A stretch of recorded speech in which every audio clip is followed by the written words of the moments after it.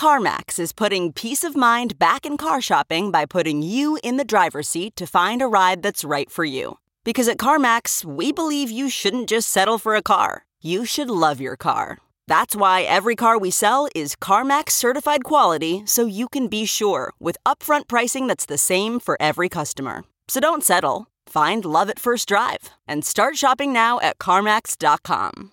CarMax, the way car buying should be. Okay, picture this. It's Friday afternoon when a thought hits you. I can spend another weekend doing the same old whatever, or I can hop into my all-new Hyundai Santa Fe and hit the road. With available H-Track all-wheel drive and 3-row seating, my whole family can head deep into the wild. Conquer the weekend in the all-new Hyundai Santa Fe. Visit HyundaiUSA.com or call 562-314-4603 for more details. Hyundai, there's joy in every journey. What is up, Gypsy Gang? We are back for another episode of the Gypsy Tales podcast, and I can tell you this one is an absolute banger. Dennis Hogan is he's the mandatory number one ranked boxer in the world.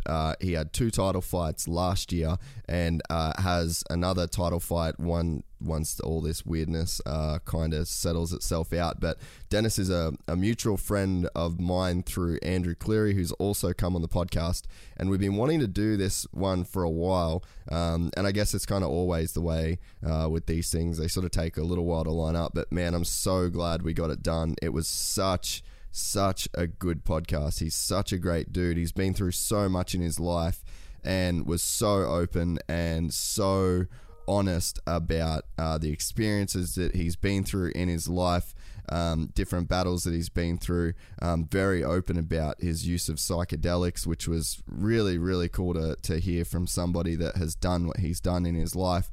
So yeah, amazing podcast. Straight up into one of my all-time favorites. So thanks so much to Dennis for coming on. Got to give a shout out to our sponsors, the guys at Combat Nutrition, cmbtnutrition.com.au. This product is made for fighters by fighters, and I think that the term fighter probably shouldn't just be defined to people that go in a gym and spar or do jiu-jitsu or boxing or kickboxing.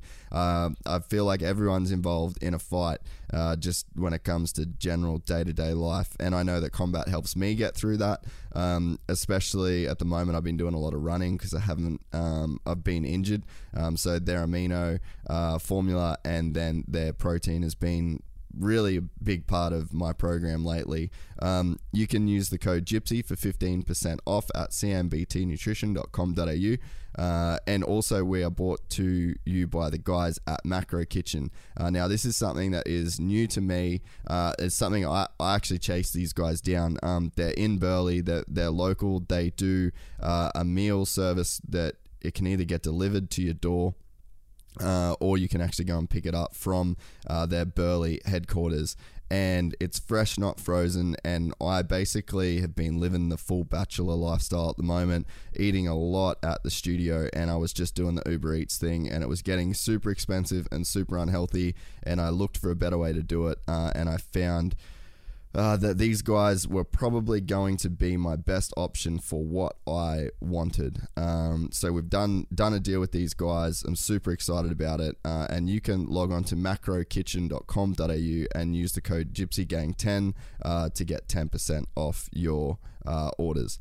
Also got to give a shout out to the guys at Rival Inc. and Thrill Seekers, huge supporters of this podcast. You can go to rivalincdesignco.com and use the promo code GYPSYGANG to get 15% off any graphics, jersey prints.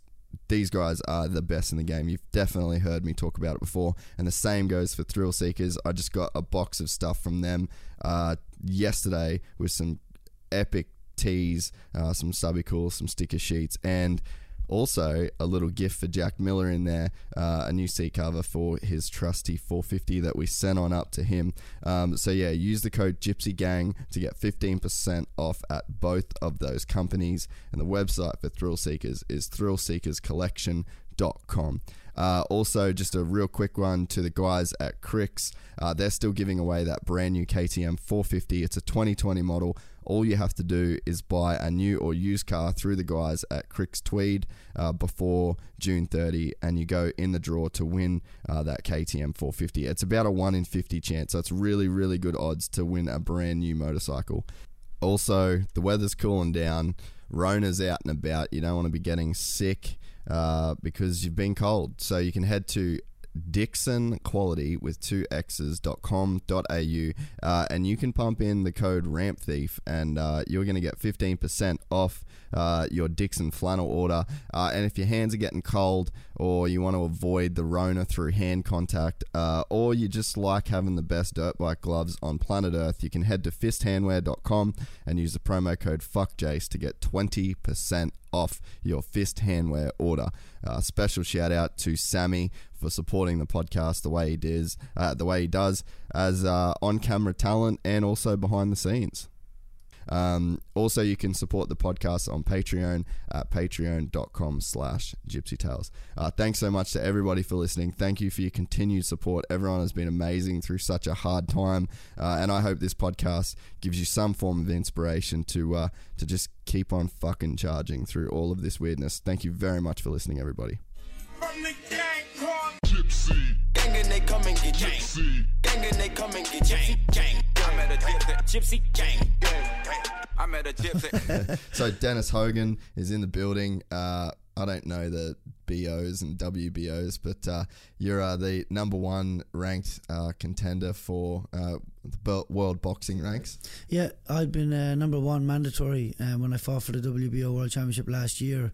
I then moved up to middleweight for a World Championship fight, and now I'm back down to super welterweight. So we've got a world title eliminator, which was meant to be earlier this year.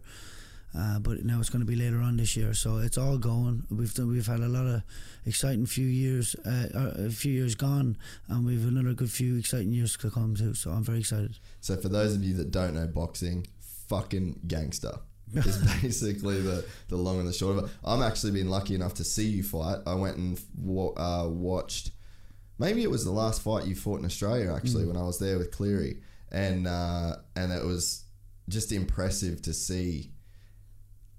Like real boxing, if that makes sense. You know, you can go, I love the MMA scene in Australia. Like I always go to the Eternal MMA fights. Big, UFC fan. I like going to boxing, like amateur fights and pro fights here in Australia. But like seeing someone like on your level was very cool to see for the first time, like in person, not on TV. Yeah. Yeah, well, I mean, that was a big fight. That was a lot on the line that time too. I had already become mandatory while I locked in to fight the number 15, and I was number 1 at the time. So it was everything for me to lose. Realistically, a lot of people would have pulled and said, we don't need to fight this, we've got the champion next. But because he was a young kid too, like up and comer, right? He was he had less experience than me. I don't think he was too much. He was a bit younger, but mate, I'll tell you, when you get somebody there that has the opportunity to leapfrog all the way from 15th in the world to 1st in the world, they're coming with their best. Yeah. And for me, motherfuckers come at you in the gym, let alone real fight. I've said this before. I've said that you'll never know what it's like when I became top 15. After that, every single person that got in to spar me is now looking to take my head off, because they want to see where they are against you. Yeah. So it's only like a couple of people like myself and Jeff that know how to box and roll with it, and just a few other guys just know how to roll with it and just try and get good work, but without killing each other. Good work without there's times where there's times where Jeff can throw in a bigger shot and we just don't. So now we can keep working with each other. We can do more rounds. We don't. But when you get those guys that come in for the first time, and they're a little bit like you're where I want to be. Yeah. And I'm gonna try, and I'm gonna make you work here. And people talk too. Like you hear those stories of like when Paulie fought Connor, like sparred him, and it was like that was a huge news, like because that's essentially what you're talking about. Like Paul Malignaggi was a world champion in boxing, and then Conor wasn't, and instantly they put Conor on that level. Like he just knocked out a world champion, even though it was in sparring, and it looked good. I mean, it looked, I always like to see the full videos of everything that went on too. Have they released that yet? It's still not out, eh? Nah, I haven't seen anything like that, but it's really not cool to do that in boxing. Yeah. It's really not cool. I know John Kavanagh. I met him, had coffee with him down in Melbourne and all that. Lovely fella. I don't know how that video got out there, but all I know UFC would have done it for sure. Yeah, probably. Yeah. And I don't know if Paulie was in it or not. Actually, Paulie interviewed me for my pre-fight interview before my fight because he's Showtime. Yeah. And lovely fella as well. And I'm thinking, right, you've got McGregor, you've got these guys, and how did all that come about? Was that just a big money thing or not? I don't know. But you never know in that world, right? I know. But here's the thing with boxing, right? And it's happened to me before. If I think it's a spar that like, you know, that you're getting in and you need to be 100% right, you're getting in and you're doing all the basics right and everything, okay?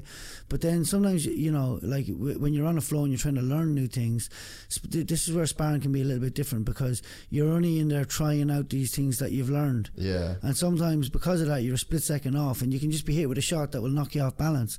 And it is what it is. You know what it is. It's a little bit embarrassing, but then all of a sudden, then word gets out around Brisbane and then everywhere that you've just been knocked out by this kid.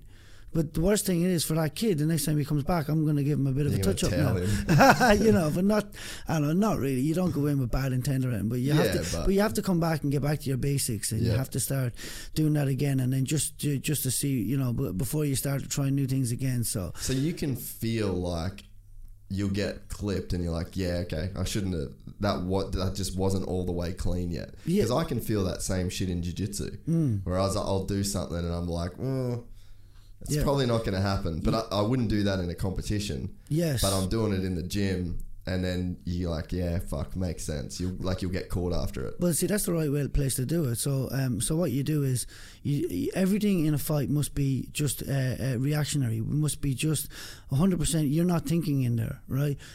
Relate that back to everything that you've done in sparring. Will then come out in the fight, right? But in sparring, all those things that you try, you get them right on the bag, and you make them instinct on the bag. Then in a spar. So if you're in a spar going, I'm going to try this now, I'm not sure, don't do it. You'll probably get clipped.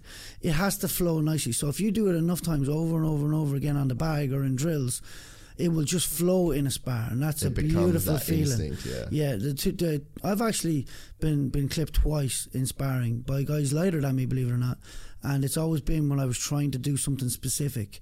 And so once that happens, it's just embarrassing. It's just like, oh, okay, I get back up, get back to my basics, and then you start winning rounds again, and you know it doesn't mean anything. You know you need to go back to the bag and get it right there first again. So is that okay? That just fucking makes a bit of sense for me. So is that why the importance of like drilling for you and bag work? Because for me, when I'm talking in a jiu-jitsu sense, obvious disclaimer, they're two fucking different sports, but it's still techniques and it's still a version of combat. Yeah. And I'll just try everything in rolls. Like I never drill or practice anything. I kind of learn it, and then I just do it in sparring. Yeah. That's my whole mentality behind it, because I'm like, if I can do it in a roll, then like what's the point of like trying to do it in a drill? Like I'll just try and do it over here. But the instinct thing makes sense, because I feel like some of my best, most like proudest moments that I've got in terms of like in a training room is when it was just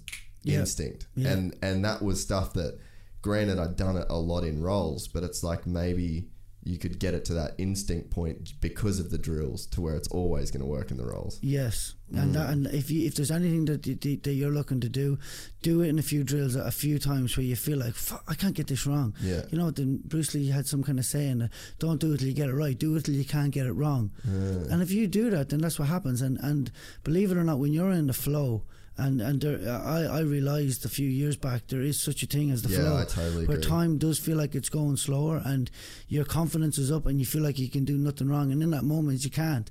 And so that's in the flow is where everything happens. Like I could plan to do a certain combination and it'll flow and it'll be what it is and whatever, but sometimes when I just react from what people do and I throw about 5 punches, I'm like, how did I even, like, Yeah. sometimes you mesmerise yourself a little bit, but it's through doing it a million times that it just flows when it's supposed to. Yeah. And your brain knows and makes all those. I'm just brilliant at patterns. I've always been brilliant at patterns, but not to consciously think about them, to mentally know them. And that's what we spoke about a little bit before this started, when we spoke about just psychology and everything else. It was patterns that I started to notice that got me into that in a big way. So what were those patterns that first got you onto that path?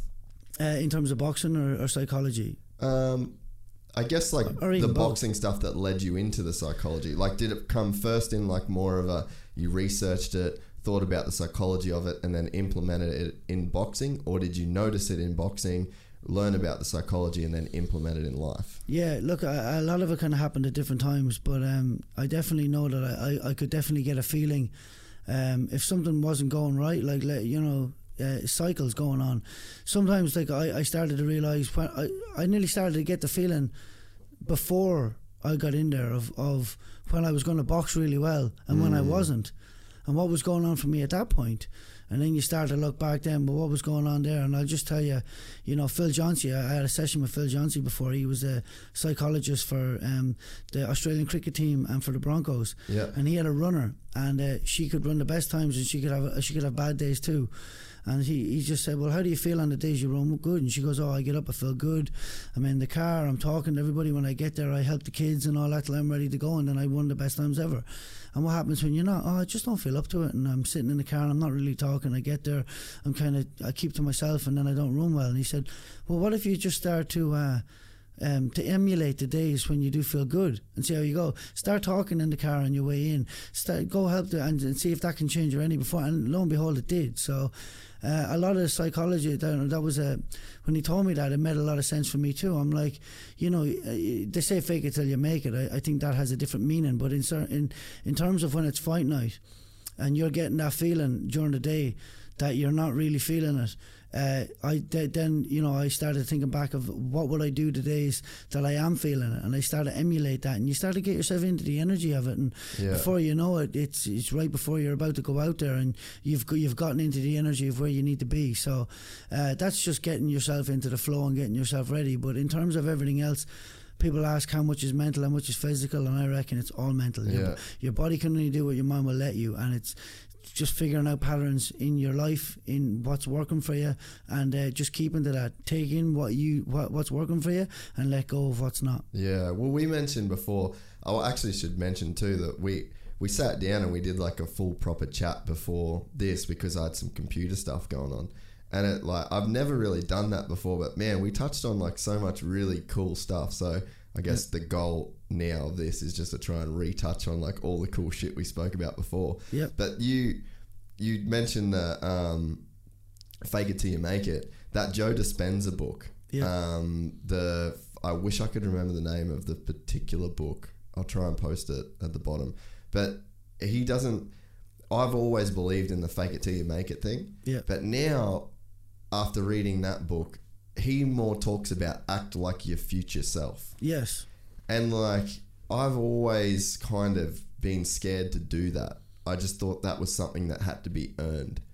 Like, if you, basically I associated with, if you acted like your future self before you'd earned it, then you were just being like egotistical and cocky.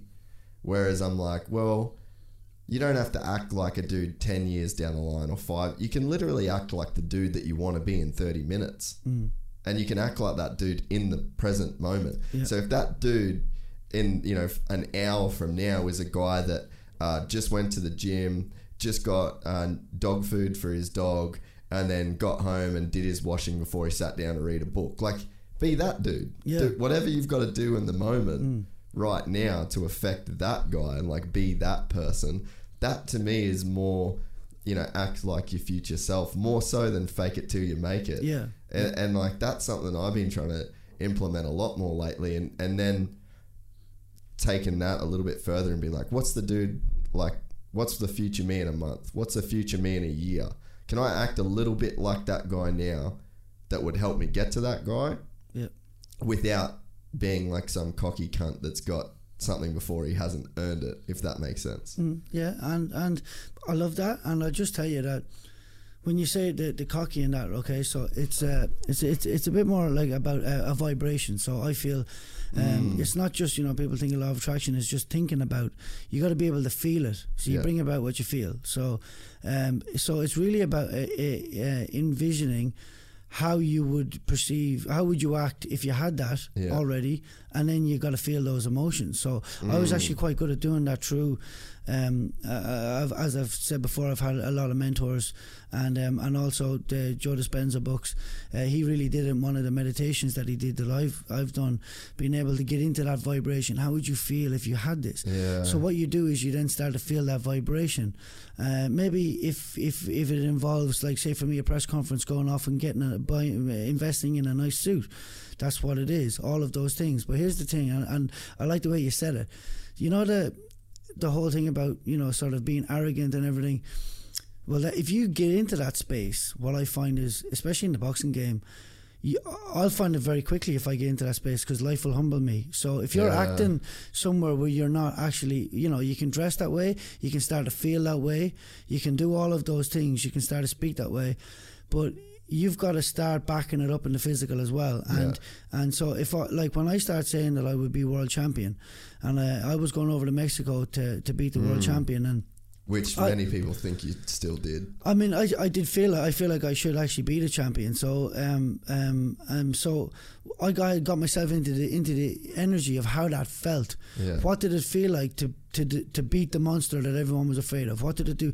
And I got myself into that energy in that space, and you can hear it in my words. And so we went out to Germany now, and we put on a great performance. All was good, but to get to that point, right? Didn't get the decision, but to get to that point, I had to start to see it and feel it, right? And then that started to manifest the opportunities for me to back it up physically.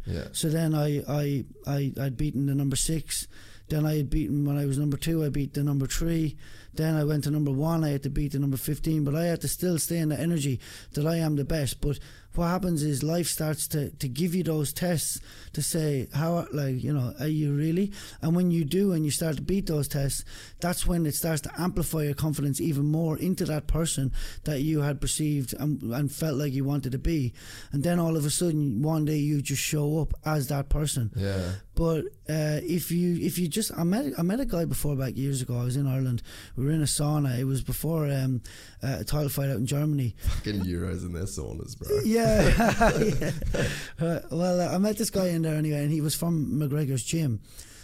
But he was going around. He was kind of talking like McGregor. But I got a sense off him that he was just saying these things, thinking that if you just say them, that he will catch up with you.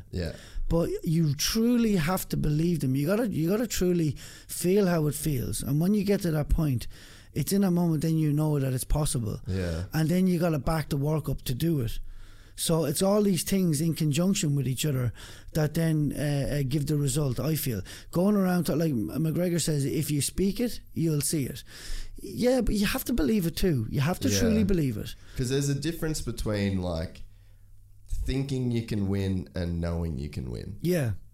That's like, and I just remember that from racing, because the one of the biggest parts of the race in motocross, because that's kind of where I come from, is there's 40 guys on the start line, and they're all in a line. There's no grid. They all start in the same line, and then it funnels into a turn.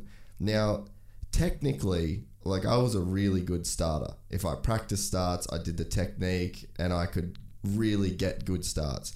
But when it come to a race decision, or like a race situation, I never got the whole shot. There's very, very few races where I was the first dude through that first turn, even though when I practiced, I was really, really technically good at it. And it was belief. And it's like, I could say I'd sit there and be like, I want to get the whole shot. I want to get the whole shot. But I didn't. I was scared of getting the whole shot, because I knew that there was like 5, 6, 7 other dudes that were way faster than me. And I didn't want to be like embarrassed by that, by getting the whole shot and then passing back. So I was like, get a start kind of where I thought I should be, where I belonged. And I never really like kind of let myself get those good starts. And man, you can see it across all racing. Like, the same dudes get the whole shot. The same dudes get the good starts. They get the same positions, and all the other guys kind of, there's like a natural order to, I guess, like the fucking way things are because of what people believe of themselves. And it's like, I've gotten better at sport with, especially my jiu-jitsu stuff. Like, this is the best I've ever done at a sport, really. Like, I've never thought I'd be a national champion at anything. But I think so much of that come from the insecurity that would have held me back from allowing myself to get a good start in a race or thinking that I belonged somewhere. Like this, just with the jiu-jitsu stuff, like I just kind of don't give a fuck. Like, choke me if you want, I don't really care. Like, I'm just going to have a crack at it. I mean, it's so true. And there's also little things as well, mate, that sometimes if you have an attachment to something that you want so much, sometimes that get in the way, because it's like it's pretty deep when it comes to it. But I've relinquished, you know, I do visualize, and I can see the belt on me, and I know I'll be world champion. I know I'll be those things. But I had to relinquish the feeling of needing it, because I was getting like, I'm so close now, you know, this is it. And when you do, because when you're putting out the, don't forget, we bring about what we feel. There's a thing called there's a reticular activating system inside of us that gives out a vibration, and that sends it out, and then it brings it back to us. That's our life. It's what we're putting out, we're getting back.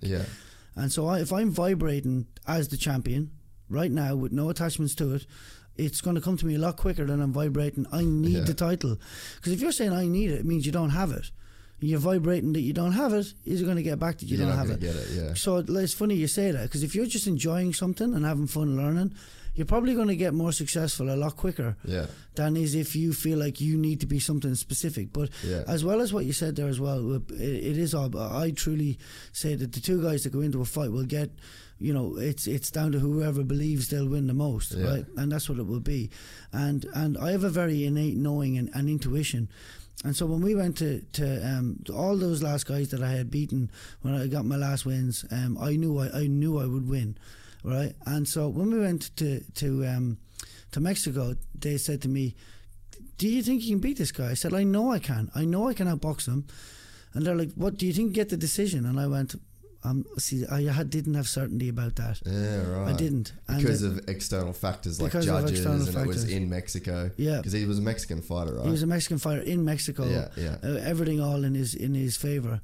And so and he's the champ too currently, right? Yeah. So it's like that's such a like you see with like Ioane and Jacek's fight last week. Did you watch that, or a couple of weeks ago? I've heard so many people speak about this. I've seen her face after. Mate, it was fucking brilliant. Me and Cleary are texting each other just going, "Are you fucking believing?" It was like when Forrest Griffin fought Stephan Bonner, but for chicks. Okay. It was like that level of just like, Jesus fuck. I need to see this. Yeah, it was brilliant. But coming down to what we were saying is that I could see either of those girls winning a decision, and I personally would have bet that Joanna won that fight. But there's just something about being the fucking champ. Yeah. Like, you've really got to beat a champion for people to go, that crown is no longer his. Yeah. That's a real motherfucker when it comes to, because like the position that you're in, you guys fucking had a fight, and it's like a lot of people thought, even when I watched it, I was like, I feel like Dennis has won this fight. Yeah. But there's that champion thing. And then especially the hometown thing, like that's a real factor that subconsciously I think sticks in people's mind more than people give it credit for, maybe. Yeah, I mean there is that, but even feeling like any round was close, we were quite we were honest about that. We knew that was the case. Yeah. Any rounds that were close, but there was definitely 7 rounds that I'd done enough to beat the champ in his hometown. When I look back, and because I felt like it was 8 rounds. Yeah. I felt like I should have got the last round. People had given it against me, but it was my largest round on CompuBox. I had landed 5 more power shots and 3 more jabs. It's just because he was coming forward. Yeah. But he's coming forward as the champion in his home, looking dominant. They go, that's easy for him, even though Dennis outpunched him in that one. Yeah. It's just the physical feeling of it all. Have you spoken much about these fights yet? Yeah, I've probably spoken a bit about that one. A little bit about that one, but I mean, everyone knows where I stand. Everybody's the same with me on that one. I haven't heard anyone that says much different. Yeah. So, we were meant to get a rematch, and then we didn't, and then we went and we had gotten PBC were interested in me as were our promoters, and we locked in a 3-fight promotion with Top Rank, and a 3-fight deal. Sorry, and. We had a really guy for a world title eliminator, and then it was meant to be world championship and defence, and it was a great deal done there. And apparently that fella pulled out, and then at middleweight, then there was Charlo sitting there, and I had heard that they had asked 10 people to fight him in that amount of time. He's a fucking monster, right? Hey, mate. He is a fucking monster. I mean, I told myself what I need, because I did fight at middle. I was light heavyweight champion of Ireland, and I just thought, well, first of all, I'll be honest, the conversation went like this. Right, Dennis, you've got this brilliant deal there at 154. I know, I love fighting at 154 because I've been there so many times. I know what it's like. I've just, fought Munguia, who's a bigger puncher. So, in terms of power, what I get hit with, what I give back, I know I can stop them in their tracks a lot with what I do and all. But then you've got one of the fastest, slickest, fast twitch, big punchers in middleweight. But I first of all, I went, you know what? I always go with my certainty. I go with my intuition. It's very strong, and I said I don't want to do this fight first up. So I declined it first off the very first conversation. I said it's an unknown. This is middleweight. I don't box at middleweight. It's an unknown. And then so I was being pitched on it again, a couple of different angles, and I just said. And they were like, well, the money is better. They've made the money really good, and they've done all these things. That was, and then I said, but here's the thing with me in my career right now. I'm so close to hitting a goal that I was never meant to achieve. At my own weight. If I was to take this and lose and then be set back another few years, I couldn't live with myself. And they said, well, they came back to me and said, well, PBC has said you're one fight away from a world championship at 154 again if you take this fight. And I was like, oh, how could I say no now? So then Dennis Hogan thinking kicked out, and Hurricane kicked in. Right, let's do this. And then I was delighted. Mad Irish cunt kicked in. Exactly. And we went all for it, and just gave it everything in training. And if anything, overdid it. I overcooked myself again for the second time. Now, when I say this, I know that might be people saying, oh, don't make excuses, whatever. There's no excuses. I was Charlo in there, right? Who knows what would have happened? He punched like a mule. Those shots that he hit actually didn't even hurt, because it was just so. I'm boxing. What? I'm on the ground. What? The first time in my life been properly knocked down. Yeah, you've never been knocked down before. Never been knocked down.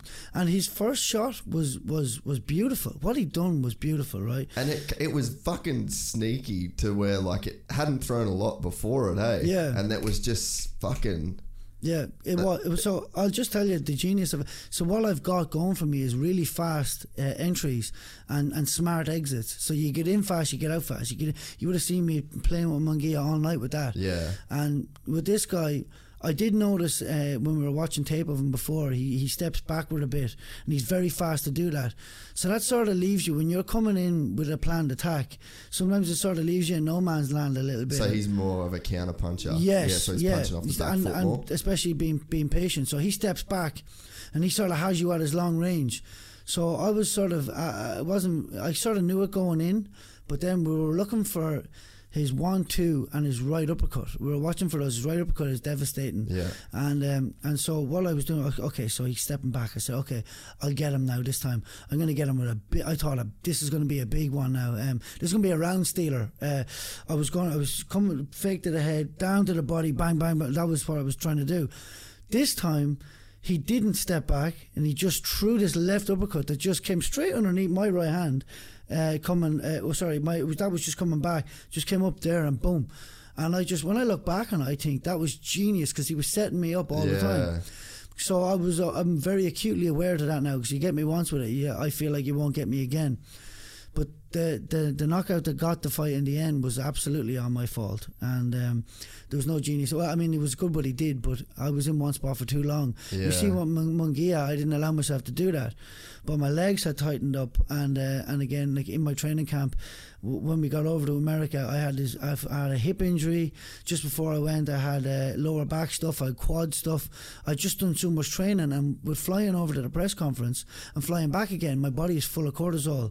Yeah. And as as you're still training and getting ready, you got to do it. That still keeps filling, and I'm doing all my physio and massage and magnesium baths with the floats, doing all of that stuff. But it just wasn't enough to balance out all the work that I was putting in. I was putting in huge hours in the gym because that's what we felt was needed for this. But when I got in there that night, my legs just, my whole body just, my legs didn't want to move like it did on the night of Munguia.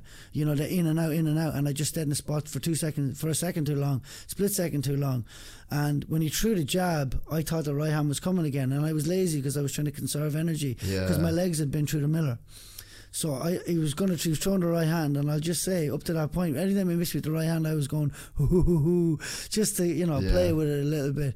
But so after the jab, I thought the right hand was coming, but he feinted it and he threw a hook. Yeah. And as I was going down to get out of the way, the right hand, he caught me beautiful. Yeah. Boom. And when I stood up, I said, what is that pain in my head? But I said, I can make this anyway. The referee said, walk forward. I stumbled off a little bit, and so that was the end of the fight. And so when they got me over, they went, so my nose had been properly pointing over that way after it as well. So the power of that man is just unbelievable, and hats off to him. Yeah, I can't wait to see him in his next fight now, because I think he's mandatory for Canelo. Canelo's flying around all the weights, winning lots of world championships, but him and Canelo are on a collision clause. That'll be a good fight. That would be a great fight.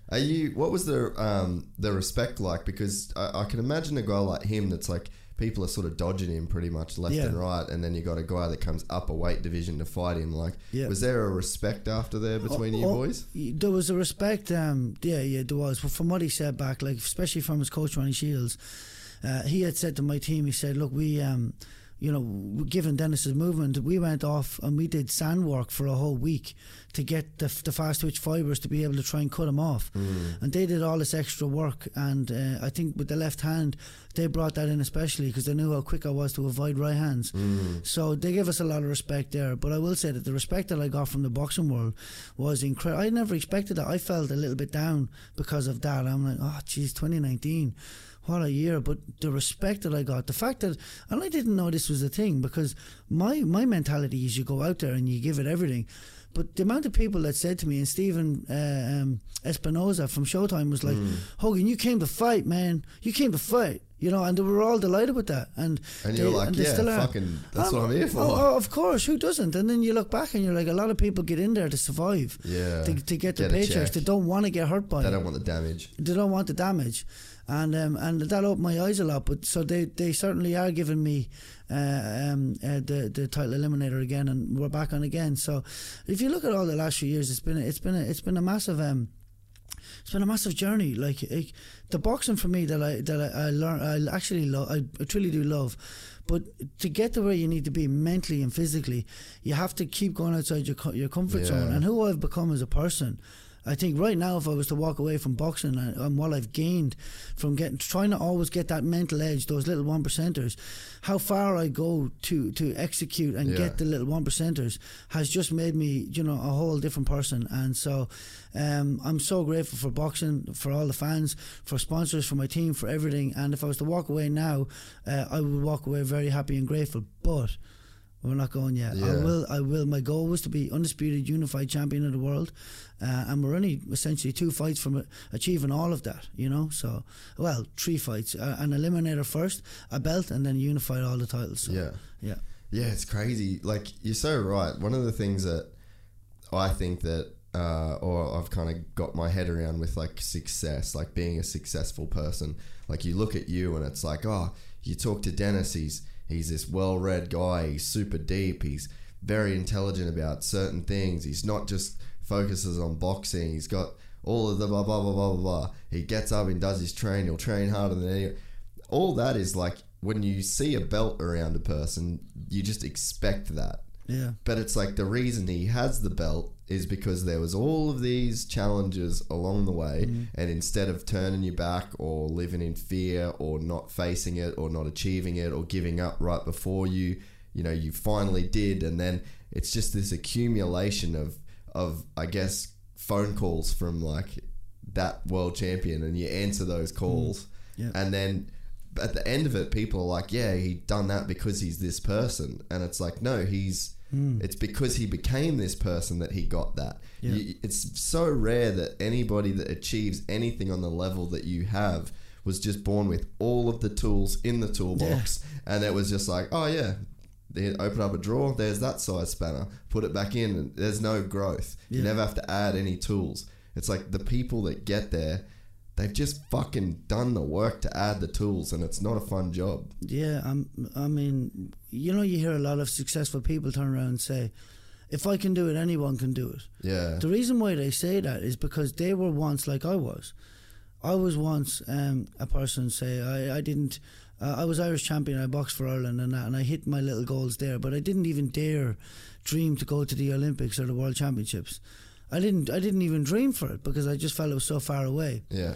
So that's where I was mentally, and so then I went pro because I always knew I'd be good at professional. And my grandfather said it also. He said, "You have a great chin," which has stood the test of time as well. I do have a great chin, but on top of that, you know, the day that I decided to be world champion, like really decided, I remember, I'll never forget it because I can still see myself. It was the first place I lived in Australia. It was in Newstead, and I was there, and I remember I was drinking too much. I had a lot of negative doubt going on. I had a lot of stuff going on, and I had all of this stuff happen. And I just turned around. I just got fed up of it. My grandfather was just after dying, and his last words were to me on the phone before he died, before he lost consciousness, was, "Give up that drink, son, and give this everything you've got." And at that point, I knew I was drinking too much as well. So after he died, it just hit me as a block one day. I remember just walking into the toilet one day, just looking at myself in the mirror, and I just went, I am the world champion, or I am going to be the world champion. And I just remember looking at myself going, I'm going to do whatever it takes now, right now. I think this was about July 2011. Yeah. And I'm going to do whatever it takes now. And so where were you in your life? Like, paint the picture of your life. Like, how far away from world champion were you? Okay, so on the amateur scene, winning an Irish title and then boxing on the Irish team and winning a multi-nation gold medal, but that wouldn't really be looked at. So it's really the Olympics and the World Championships and all that kind of stuff that gets the big headlines. So look at that, no one really would have expected me to go on and do massive things in the pro game. So then anyway, I've got that going on. But after I hit my goal of being Irish champion and getting some wins, I got a good win against the American champion and an Ireland versus America. And I hit those goals, I felt good about them. But then I started to, I lost my way. I didn't have any goal to pursue anymore. It took me 10 years to win that World Championship, or the Irish Championship. 10 years. And so that was something that was going on for me. I do believe I had a most inner dominating thought that was kind of I was self-sabotaging a little bit. That's that subconscious talk, you know. But when I finally did, what I ended up doing then was I had no more goal, and I ended up partying a lot and drinking a lot and whatever else comes with that. And Did you feel like a sense of like you were drinking your own Kool-Aid in a way, like when you were in that party state, or did it come out of, like, did you feel, because you know how you see like Tyson Fury got everything that he wanted. Yeah. He'd sort of like reached his ceiling. Yes. And then there was nothing after that. I'm glad that you said that, because up to a couple of years ago, I used to speak about Tyson Fury. I used to speak about McGregor as an indication of what happened to me on a much smaller level on my part. Level, yeah. Because what happened to me was, this is when I sometimes I get I do public speaking and I talk about goal setting. So for me, the number one thing was about goals and having a goal. When I did that, I lost my goal, and when I lost my goal, I lost my way. And it was only when I went to go professional. That I set a new goal again, hence what happened to me, which I'll get back to in a second. But I will say that I made my point by talking about how Tyson Fury wanted to beat Klitschko all his life, and when he did that, after that, he had no more goals. Look what happened to him. Now he's probably come out and spoken about the importance of goals. So I'm so glad that anyone who's heard me speak, that's all been it's like all come out now. It's all been vindicated. But I also spoke about McGregor as well, looking to be the two-time world champion and fight Mayweather and be on the Forbes risk list. He did that. Then he seemed like he lost his way for a while, and now he seems like he's coming back again.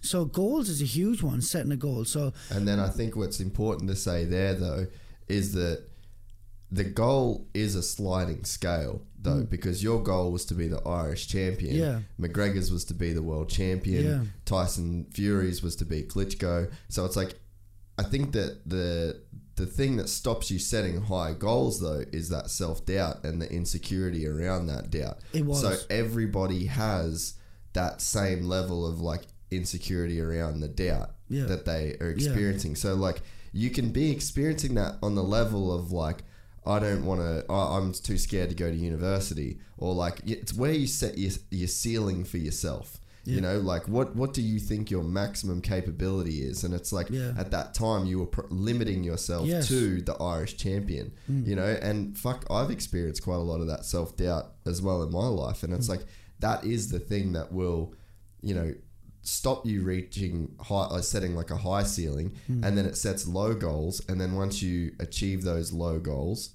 then you don't really have a lot of purpose after that. Yeah, I mean, so can I just say that one of my mentors, Mitch, from MJB Seminars, you know, he speaks a lot about this. But before I met Mitch, Paul Keegan, who's part of DDP, with Danny Dimas and all that as well, these guys have they start sponsoring me from the start and helped me with money from an early age, an early stage of my career and that. But Paul used to say, if your goals don't scare you, they're not big enough. And it was through him saying that I decided I wouldn't just be world champion, I'd be unified world champion.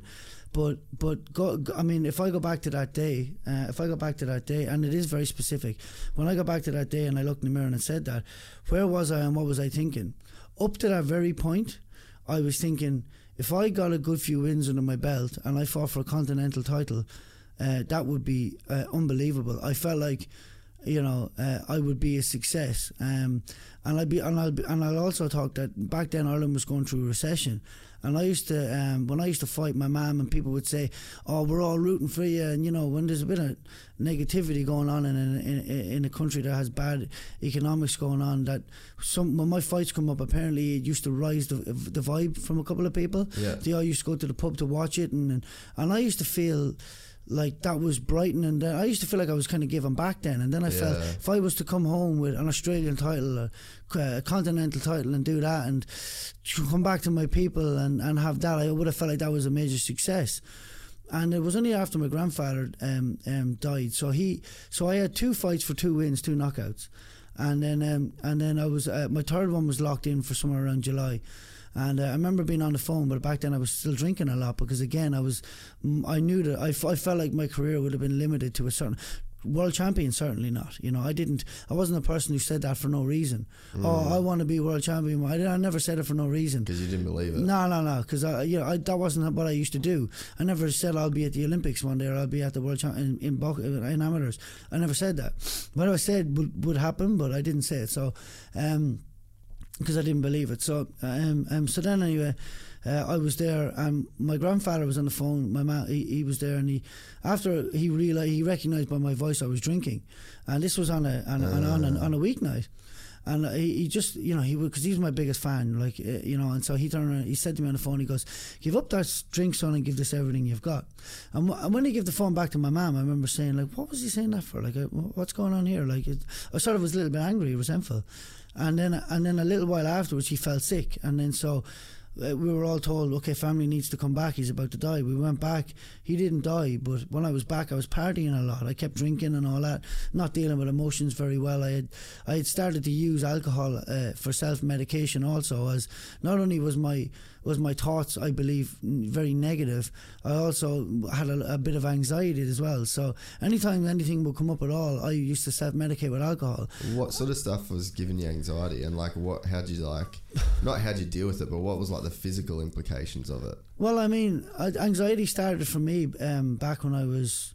I always had many phases of anxiety, but panic attacks started for me when I was 15 years of age. And I had my first real, like, full-on panic attack. And I did not know what was happening. I thought I was going mad.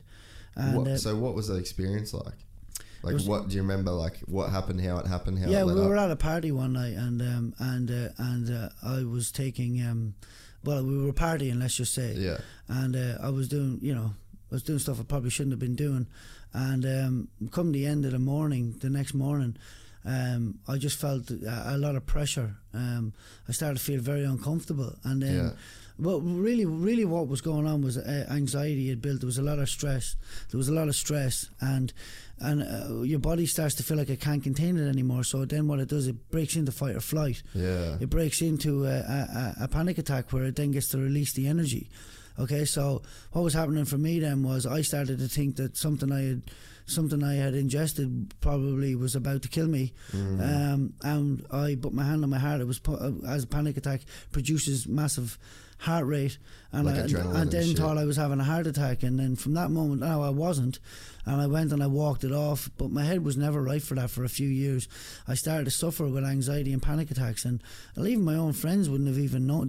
A couple of my friends were there that night, but they didn't know then that I then lived with anxiety and panic attacks from that moment onwards, because I didn't want to go and talk to anybody. I didn't want to tell anyone what had happened, what I'd been doing. And so from that moment onwards, then I've always had that to deal with. But in essence, now it's made me a master of my own. It's crazy. You know, I can see the benefit of it now. So why do you reckon that it took that experience to have? Because this is something that, like, when people talk about the way that certain substances and that can, like, induce those kind of states. I'm like, man, it was already there. I think I'm like, it's not the thing that you took or the whatever. It's like that thing was like living inside you for like a long time. Yes. But it's not visible. Like the insecurities that I think cause anxiety and shit like that, they live in like fucking dark corners of your mind that like you don't get to explore that often, or your brain's got really fucking good at hiding them away so that you can live a life. But that life isn't the best life that you could potentially live. It's this fucking weird version of your life, and it's not until you can start finding where those little fuckers are hiding in your mind and dealing with them that you actually do progress. So it kind of makes sense what you're saying with that. Well, I'll just tell you that up to that point, I had never. That was a psychedelic. Now, I'm pro psychedelics because of what they do. And here's the hidden gem in all of this. Before that, I used to take a lot of recreational stuff. Okay, now that stuff is, I have no interest in any recreational stuff. You know, like they talk about, you know, ecstasy, cocaine, all that, because all that does is just ups all the serotonin and all that, and all of a sudden when it's over, you're burnt out. Yeah, bad. And I was badly burnt out of that stuff for a long time. I think that mightn't have helped either. But what happened to me was I was living a life where I believe I was like all my like we all would have done that, but there's something very addictive about my personality, and it's very. You can see that. No, I can. I can resonate. I can relate. And so I feel like the peace of mind I got when I took anything like that I wanted that so much that I felt like that was the main thing on my mind. And it wasn't until I took a psychedelic that showed me, I think, that your life is going down bad here if you don't. So I'll just tell you, and this, I'm being brutally honest, I've never spoke about this before publicly, but I had gone so skinny from taking ecstasy tablets and stuff, and my eyes had gone black around, and my face had gone skinny, that my friends, some of them used to say, here comes death, like my face was starting to look like that. And believe it or not, that situation actually saved my life, because then now I would, even at the thought of doing something, it would then induce fight or flight, which is a panic attack. Yeah. And I mean, there was times I was driving my motorbike. I had just bought a motorbike 2 days before that panic attack happened, which actually worked out quite well. That I now had a bit of freedom rather than. But anyway, I remember times where the panic attacks got so bad and crippling that I had to get off the motorbike, park it on the side of the road, and sit in the ditch. Fuck. Yeah, it was crippling. And you're on the way to being a world champion right now at boxing. Yeah, but that was at the age of 16 years of age. Just got the motorbike, and that was it happened at 15, and it started happening then. But I mean, in essence, here's the positive.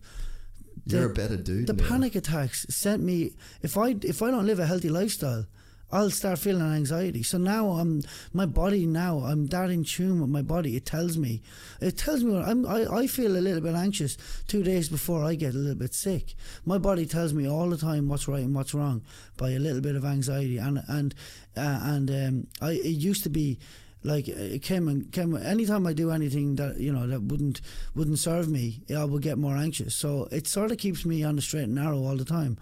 Now, obviously psychedelics has been very, very beneficial for me in that, and that doesn't stir that up because it's plant medicine, really, isn't it? Yeah. And so, well, for the majority of it, I mean, they do. Well, for 99% of human history, it's only been considered one of the most beneficial spiritual, religious, medical things that you could do. It's only till the 60s that this has changed. Yeah, and I mean, there's probably plenty of reasons why they wouldn't want people, going inward and becoming fluent with who they are and what they want, and figuring out their emotions and who they are, and being able to ride the way through the world without needing a whole lot of pills from pharmacies and buying shit. Yeah, consumerism as well. Yeah.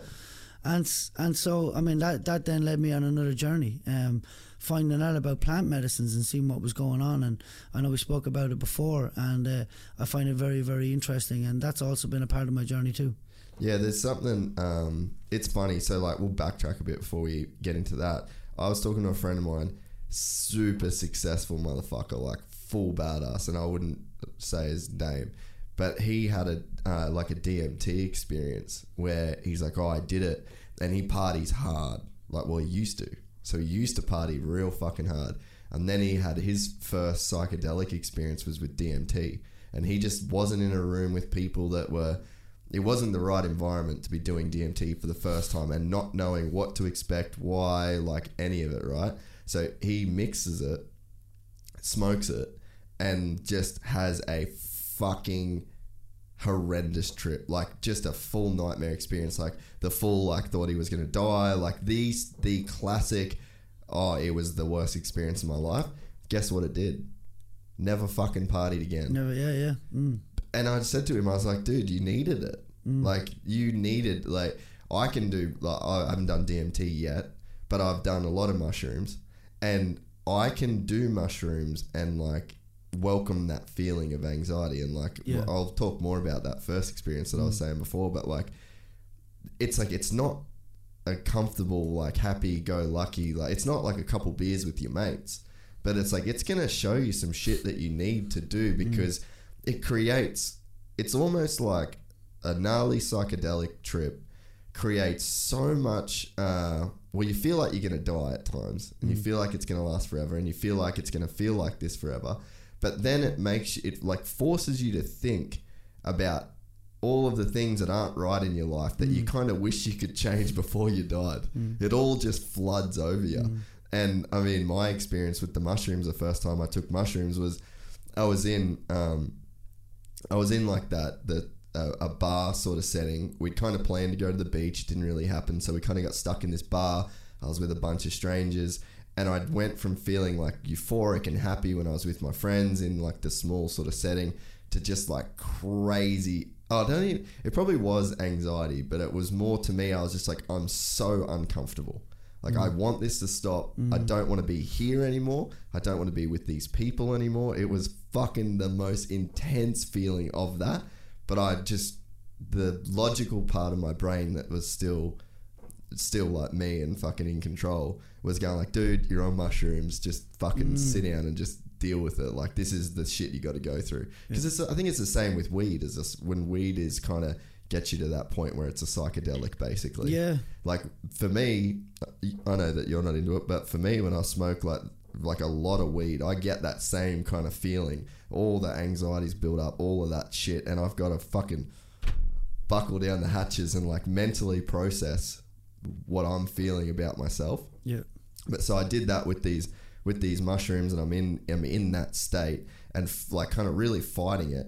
And then I had that realization that I spoke about earlier, that one of my, like, if people talk to me, they're like, oh, you're super outgoing, extroverted, like you love talking, and obviously I fucking have a podcast, but it's like, I don't necessarily identify with that dude, and that version of me is the one that I'm ashamed of, and I've got a lot of I think that there's a lot of ego in that person, and it's almost like that's a separate, that extroverted me is like one separate version, and then that's a version that I've got a lot of shame about kind of being that person. Yeah. And then that's layered, isn't it? I mean, it's so crazy. I just wanted to say like what you're saying, it's like, okay, so your perception of what you thought people were was actually the person you felt like you felt like you needed to be, but then by acting like that, it gave you guilt and shame. Yeah.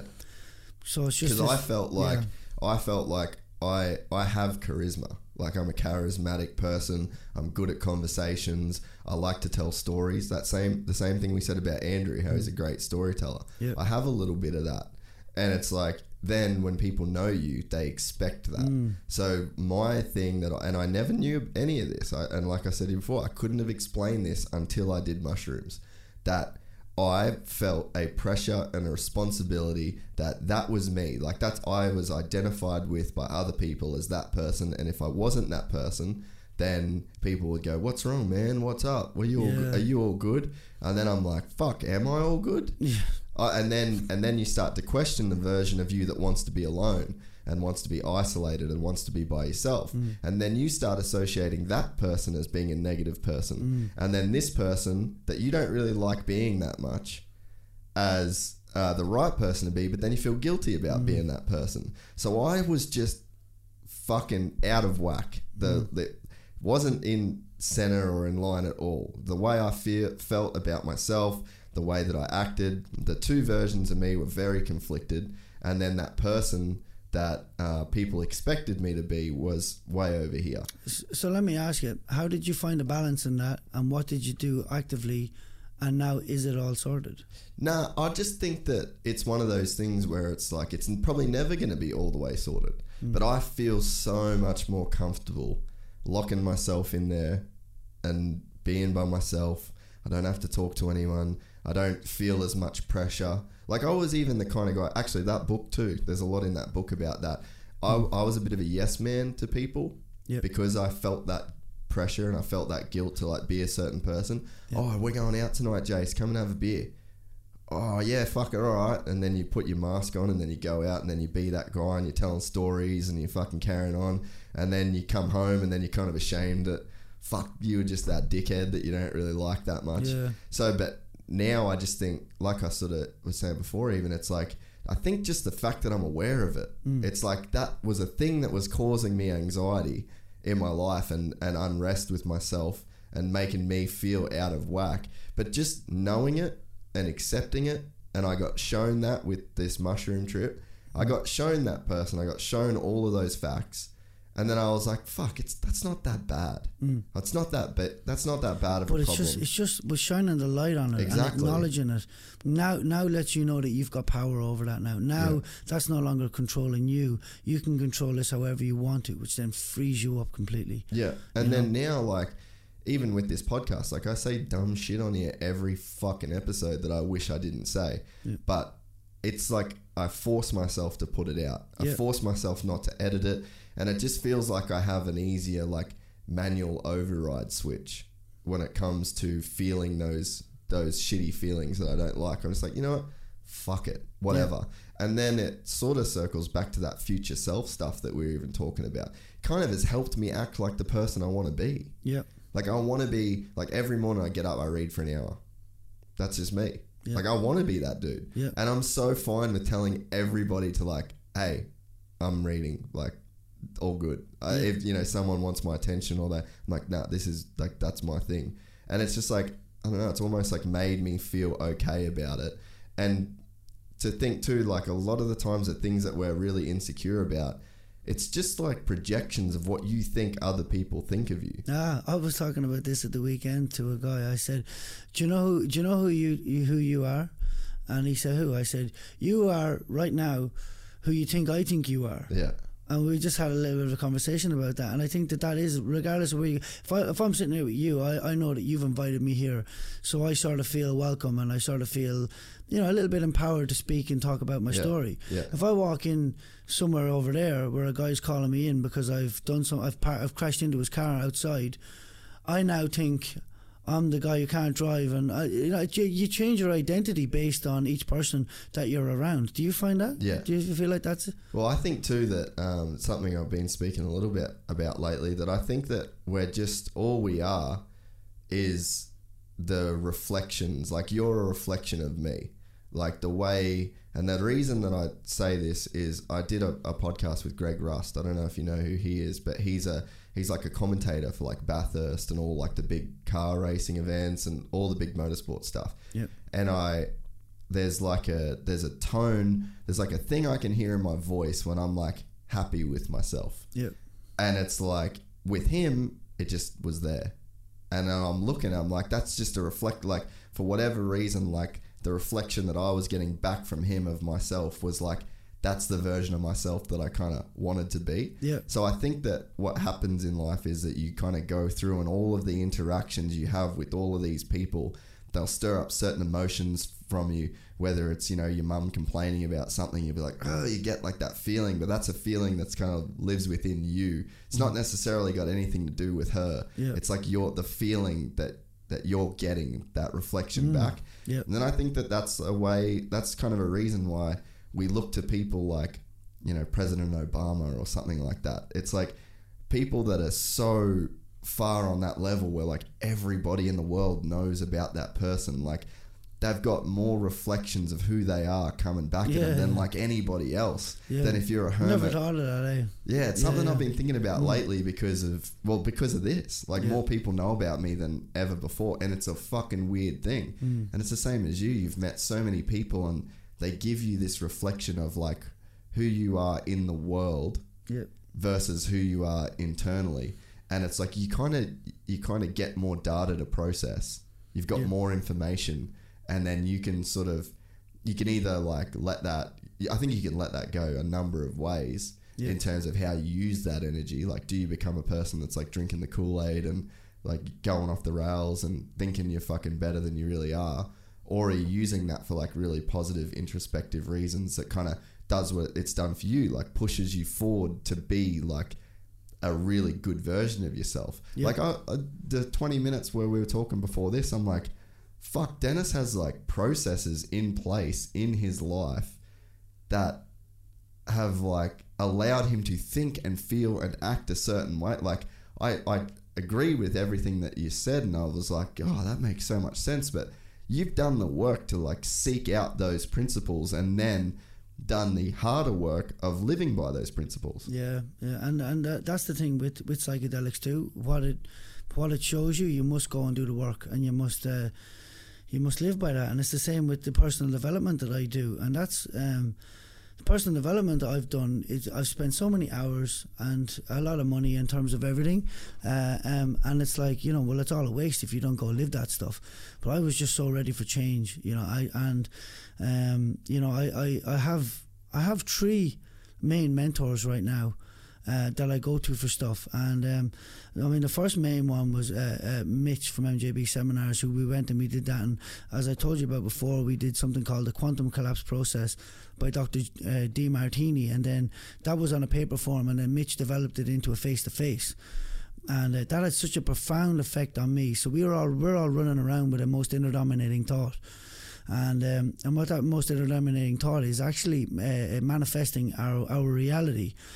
Not just through the law of attraction, but how we feel about ourselves. Our reticular activating system is putting that out there. So everything that comes back to us is a vision of how we're feeling about ourselves. Yeah. But not just that as well, the actions that we take and everything that goes on. Like I've seen for myself, it took me 10 years to become the Irish champion. This is crazy. One of the years, I'd already beaten the favourite in the quarterfinals. I was coming in to box the guy in the semi-finals. Now I was now the favourite, and one of my friends shows up, says my brother's got a bit of hash, which is kind of like weed, in his apartment.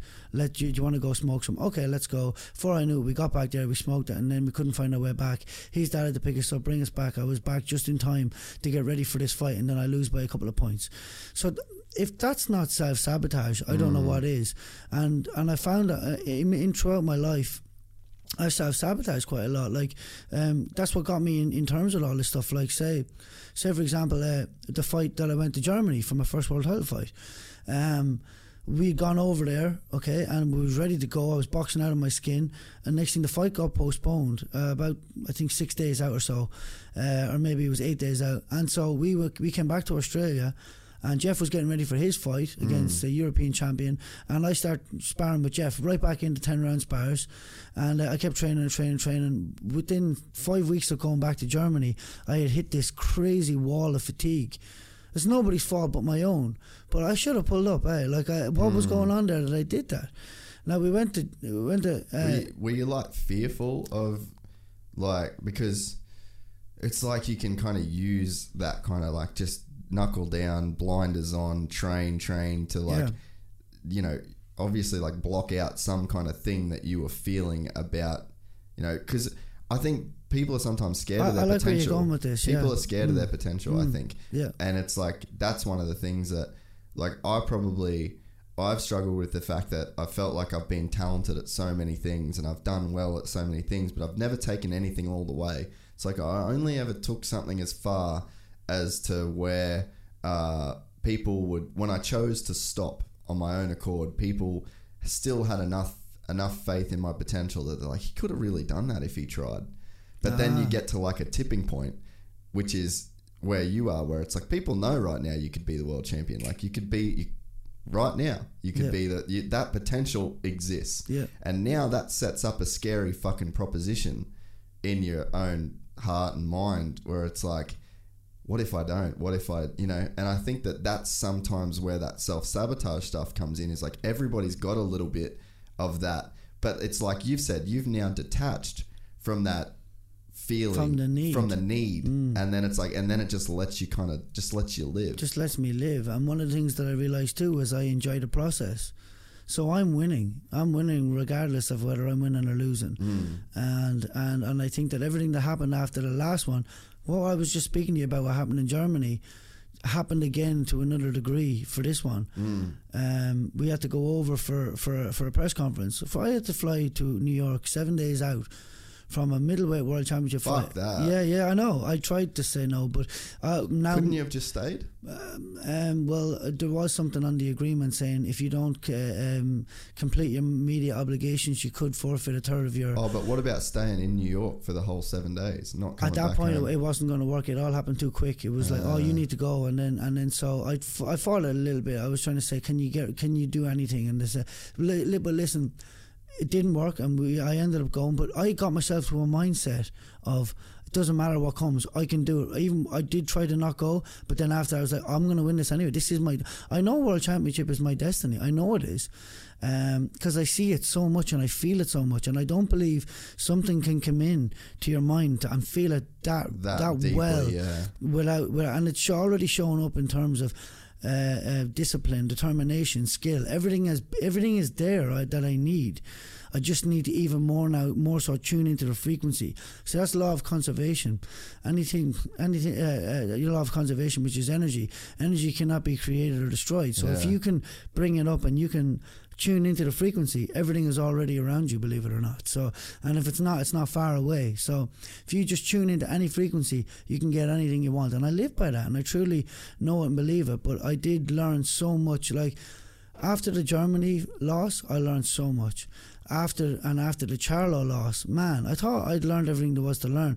I had 7 key elements that I've learned that make me a much better fighter, and when I'm finished fighting, it's going to make me an unbelievable coach as well. Because I on top of my boxing career, I'm looking forward to being a coach, because there's no situation that I haven't been in, and I know that I just feel I've become good at communicating with people also. Well, I think too, like, you're not any I think the reason you're good at communicating with people is because you're very open and honest about your own experiences and your own, you know, to talk about panic attacks and the insecurity. Like, that's a very, very confident person, and a person that's very it's very believable when you can go like, fuck, like, you can't really make this shit up. You can't fake these kind of that you can't fake that kind of honesty. And I think that any good coach or leader or anybody that I guess people can like look up to in a way. It's sort of, they all have that quality, I think. Yeah. Yeah, you gotta, more than a you gotta technical thing. believe it. Like you gotta, genuinity is one of the things these days. Someone's being genuine, and someone that opens up about these types of things kind of shows that a little bit more. But my space and my circle right now is just it's just people like that, and that's what I need right now as well. I also need that. Like you hear, big podcast was Conor McGregor talking to Tony Robbins. Yeah. But mate, like I somehow feel connected to him in some way, because a lot of stuff that he goes through, I've gone through too. Like he was talking about communication in his team, and that was something that this last fight has brought up a lot. Where my strength coach and my boxing coach are now in communication every day, and that was something that I knew. And McGregor said, like, stuff that you already know you should be doing, but you're not, and so. Because at that point you sort of feel like, right, well, I'm doing so much already, and your intuition is telling you something else, but you're like, I don't even have time for that. And then when you go along and you have a loss, but it's not just a loss like that. It was actually what happened in camp. I'm not even going to talk about the loss, because Charlo's a machine. I'm not making any excuses. But for the camp to roll out like it did, and for me to get a hip injury, like 12 days out from the fight, and with the other injuries that I was carrying as well, and then the little bit of fatigue that I was getting as well, it's sort of like it's an eye opener. And so some of the things that I knew that I should have been doing, I wasn't really, like some of those things that I should have pulled back on. I should have communicated with my coaches and said, right, I feel like my legs are feeling worse than they've ever felt. Maybe we need to pull it back a little bit to freshen up better. And then there's all of that. But I don't know if it's ego or whether it's the positive that's got me to where I am today. But I just went, I can overcome this. This adversity will lead to my success. That's what I thought. And now I'm sitting back afterwards, sitting there like going, okay, now I need to just bring everything up. So now we've now decided to stay in a loop of communication every day. I now wear a heart rate monitor which shows how much I'm in the red, because I train for 2.5 hours boxing every day. Most guys can get in and get the work done within an hour. So I do a lot of work. I've got a massive ticker and determination, and so that can be my downfall sometimes. Where you've got other guys who can sort of be lazy, but it works out for them. Yeah. Because then they're not tired. Yeah, Michael Carruth, who won a gold medal at the Olympics in Barcelona in 1992, his dad Austin Carruth brought me onto the Irish boxing team one day. I'll never forget it. But Austin was a beautiful man, and he told me one day, he said, you're better off to be underdone than overdone. And I didn't really understand that back then, because it was amateur, it was 3 rounds, but now it's ringing in my head. So what was that experience like when he brought you in? So what was that to like spar? So what happened was the Irish squad team training was going on every Saturday. You'd have Katie Taylor there, you'd have Ross Hickey from my club, you'd have Eric Donovan, you'd have some Joyces in there, you'd have like the cream of the crop would be in there for spars, you know. What's the Joyces thing? Andrew was telling me, I'm the king of the Joyces. Oh yeah, the king of the travellers, yeah. But his son, Big Davey, who I've known, I've actually done some rounds with. I used to lie heavyweight. I used to spar with the heavyweights. I've sparred with Sean Turner, Niall Kennedy, all those heavyweights that are out there now. So Jimmy Sweeney, I used to spar with those boys because I was like heavyweight. But I sparred with Joe one day just for just a round and a half, I think it was, and then he changed over for a round and a half. You get 3 rounds done. And so I was chatting to him, like, a nice guy, but he was the guy that done a video to do the fight bucket, fight videos, and they love to slag each other. The slagging is hilarious, but he just calls this guy a shite in the bucket. You know, you're a shit. From now on, we call you shite in the bucket. So, but it's a lot of fun, and Cleary can imitate these guys absolutely perfectly. Yeah, he had me in stitches the other night. Yeah, it's brilliant. But so you're in he brings you into the gym. So anyway, I come in. I was meant to. So there's a guy that I'd boxed in the Irish Championships called Sean Shevlin. He was up there training, and I had just come back from Australia. I'd done a year backpacking, and I needed some spars, and so we organised having a spar with Sean. I said, we'll come up Saturday. So I got in anyway, and Sean wasn't there, but some other guy was. Some guy, Terry O'Neill, who had just won an international medal, a gold medal abroad. And I got in a spar with him, and I actually had a really, really good spar. I think that guy Terry is an actor now in Dublin, but he's acting. And so anyway, I had a great spar with him, and Austin comes down to me, mate. I just couldn't believe the words he said. he came up to me and he said, "That's great work, Dennis. I want you to go up now, get measured for an Irish tracksuit and get your passport validated because you just made the Irish team." Wow. I was like, wow. That's crazy. Wow. I know, and I was only going up that day to get a spar. Like, I asked, could I get a spar that day? Yeah. And then all of a sudden, I'm on the Irish team. I've got my trackie, and from that point onwards, then I was getting Irish internationals boxed over in Spain, boxed lots of different places, multi-nations gold medal over in Israel, and boxed my last fight. I got a win against the Ukrainian champion. Yeah, right. Or Lithuanian or Ukrainian, but I'd beaten both either way in some way or another. But I just tell you a funny one. I was boxing at a junior intermediate level, and then they asked me, do you want to box senior against in an international, my first senior like elite boxing for Ireland. I was like, yeah, let's do it. Brilliant. Okay. It's against Russia. I said, okay, yeah, no worries. I was like, okay, that was great how I got the call up there. Very good. Yeah. So I got up anyway, and I got in against this guy, right? You know, beforehand, there's a little bit of eyeballing going on and all. This guy was over in the corner like this. Right, he walks to the centre of the ring, barely looking at me, just does this, and I could just feel in his hands. I was like, has he got rocks in those gloves? He walked back, and next thing we start boxing. Now he was no better than I was, but my eye was out to here, my teeth were loose, all under here was cut, all my jaws were swollen, and at just before the end of the fight, the referee stopped it because this lump had gone out too high, and I was concussed. And even when the referee stopped the fight, like I was still, and I'll never forget the feeling of my first time being concussed, because the next day I went out for a few beers or whatever, and I ended up back in a party wasn't even my friends, weren't even there. It was relations of my friends. Really? And and I was like, how did I even end up back here? I can't even remember the night or nothing. Apparently I was pretty drunk, but I was concussed. But but that'll just tell you. And so that was my first step up into senior international against a Russian guy, and I just thought, I remember Russians are no fucking joke, bro. Mate, they are no joke. They can really punch, and I just, you know, they're just a fucking hard people. Hard people. The chicks are gnarly. Yeah. The fucking dudes are gnarly. Yeah. They're fucking gnarly. Yeah, they are, and they're strong. Whatever's in their genes, man. I just felt like I said after, I wonder what was he eating, because those shots didn't feel normal. I still never felt that heavy-handedness again. Really? I felt the knockout power from Charlo, the knockdown power, that fast twitch, which it butts your head across, it hits your brain. But I still haven't felt that heavy-handedness just crushing into your bone and your skin. It was like, on my tooth was loose, like. So. Really? Yeah. How does that fuck with your head halfway through a fight and you know your teeth are out? No, I didn't really realise that till after, but I knew that all under here was all crushed. It was all crushed. It was all just flesh floating around in there. But do you have a lot of scarring on the inside of your mouth?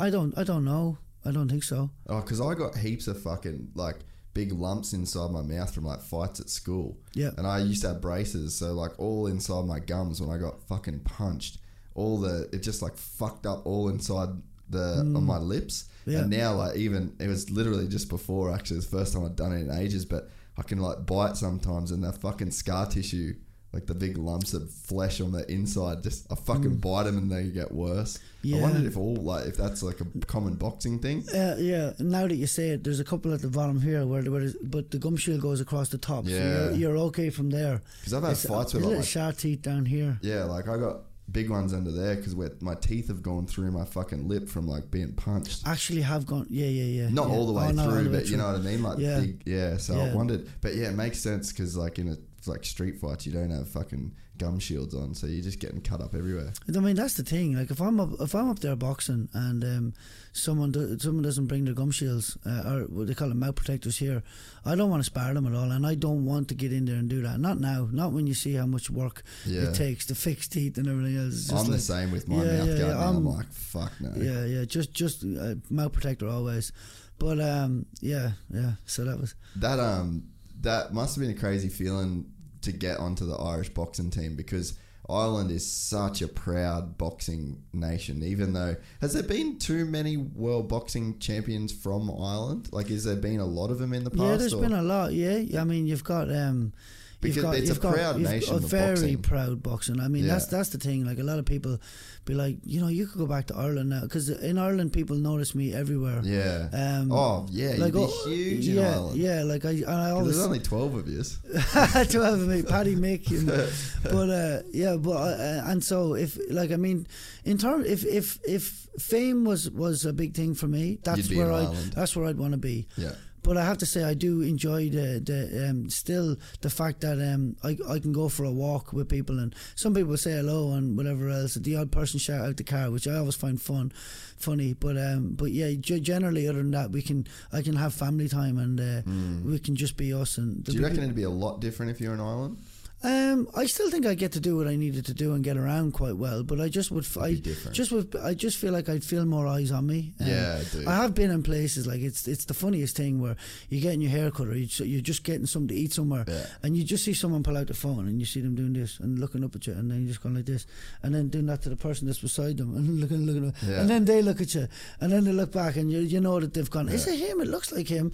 It's either fucking Dennis, Conor McGregor, or Andrew Cleary. It's one or the other. Oh, you fuckers do look the same. And even my mate Johnny Webb, he looks the same as me now as well. We all the red beards, mate. But I'd like to say, I'll put it out here, I had that beard before McGregor famously sported it. Me and my cousin, I had got a neck injury in 2012, and he was growing his hair long. It had gone a bit long. He was due a haircut, and we said something that if he keeps growing his hair, I'll grow out the beard. And we had a contest which would go the longest, and that's how it started. And then, before I know it, then I think McGregor's trend started. Everybody growing beards, and fucking mad what he did for Ireland, dude. Yeah, I mean, yeah, it's fucking crazy the effect he had on Ireland. It seems like you can't be. I mean, it's probably like a shit thing in a way. Like, you almost can't be Irish and not talk about Conor McGregor.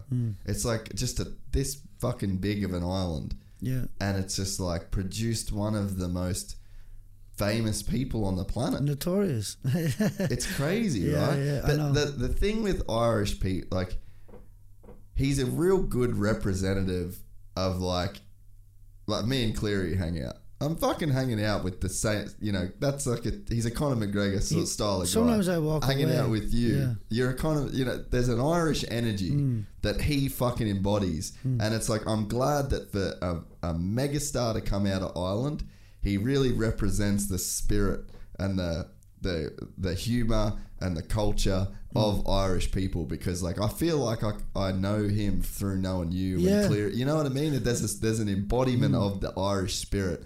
And it's like that he's brought that spirit onto a real global scale. Yeah, and people enjoy it, which actually says a lot about our people, and I really appreciate you saying that too. But I mean, it just I never realised how alike Irish people actually are. Right, when I've come over here, I've lived here for a few years. Someone like that bursts onto the scene because he has Foggy Dew, it's called, by Sinead O'Connor. It's a real eerie version. At the start of his walkout, and then in kicks Biggie Smalls. Yep. But since the end of 2011, I actually had the exact same thing at the start of my song, but not from Sinead O'Connor, but from the Wolf Tones. Yeah. And I'm like, how similar are we to actually find that war song to get us in the zone, and then we walk out to it? You're channeling that Irish spirit. We channel the Irish spirit, and a lot of stuff that we say, like, even who the fuck is that guy? Yeah. That's stuff that every single one of us actually say. Yeah. And a lot of the sayings that he's famous for, we actually go around saying. And then because it's so funny, because I now refrain from saying some stuff that he would say. But it's like part of your natural. For fear of of people thinking, wanting to copy him. But that's your natural shit. That's our natural shit. I first noticed that with Andrew. Yeah. So like I met Andrew in Thailand and we were hanging out and I'm like, I'm fucking with Conor McGregor. Yeah. But with Andrew, there's nothing fake about him at all. Nothing. So like you're with this dude and instantly, bro, we were boys instantly. Like he had a spliff there. Like I got off the plane and he's like, you smoke a bit of weed, do you? And I was like, I do. 5 seconds in the phone, and we're walking down a street in Thailand, and you knew that it was just like there's no fucking fake bullshit with him. So then you hear the stuff that he says that sounds like McGregor, and I'm like, McGregor's just a fucking Irish dude. Yeah. Because here I'm hanging out with him, and then I would like hang out with you and Andrew. Like we were just at one of his mates' place that he trains with in Melbourne. I was there last week for the F1, and I'm like, that's him as well. Like it's just there's that Irish and who the fuck has a guy like an Irish mate in Australia where you're like, God, he's a fuckhead. Like everyone loves their Irish mate, and it's like Andrew said, there's an Irish pub in every town. There's something about the culture of the Irish people that fucking resonates with everybody. It's the crack, you know the crack. Have the crack, yeah. Just have the fun. Like I've even found my cousin Mark lives here. He's a plumber. Is that a Gaelic word? Sorry. Which the crack? Yeah. It's CRAIC, which is like an Irish saying. It's not. And like me and Andrew, we text that to each other all the time. We'll be like, "What's the crack?" And I'll be like, "Oh, I'll pop over. We'll have the crack." Yeah, like I've adopted that when I talk to him. Yeah. I mean, I'll be down at boxing hours. People will come down and watch a spar. And they'll say whatever, and I'll go, "Oh, it was good crack," and I'll say it was a lot of fun, and and they're like, "Oh, okay," because they wouldn't understand what it is. But I'll also say, in what you're saying there, I've got a cousin here, Mark White, and one of the things that I noticed about him was he used to he had a lot of guys like from football, playing football and all that, but you'd see these guys coming like and so they're all normal dudes.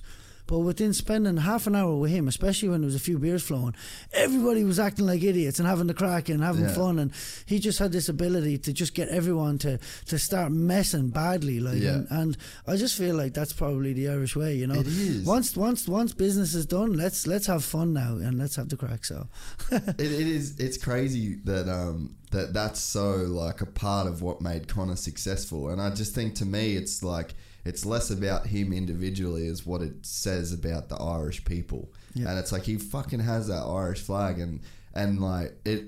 I haven't had close Irish mates until I was close mates with Andrew. He's like my first real Irish friend.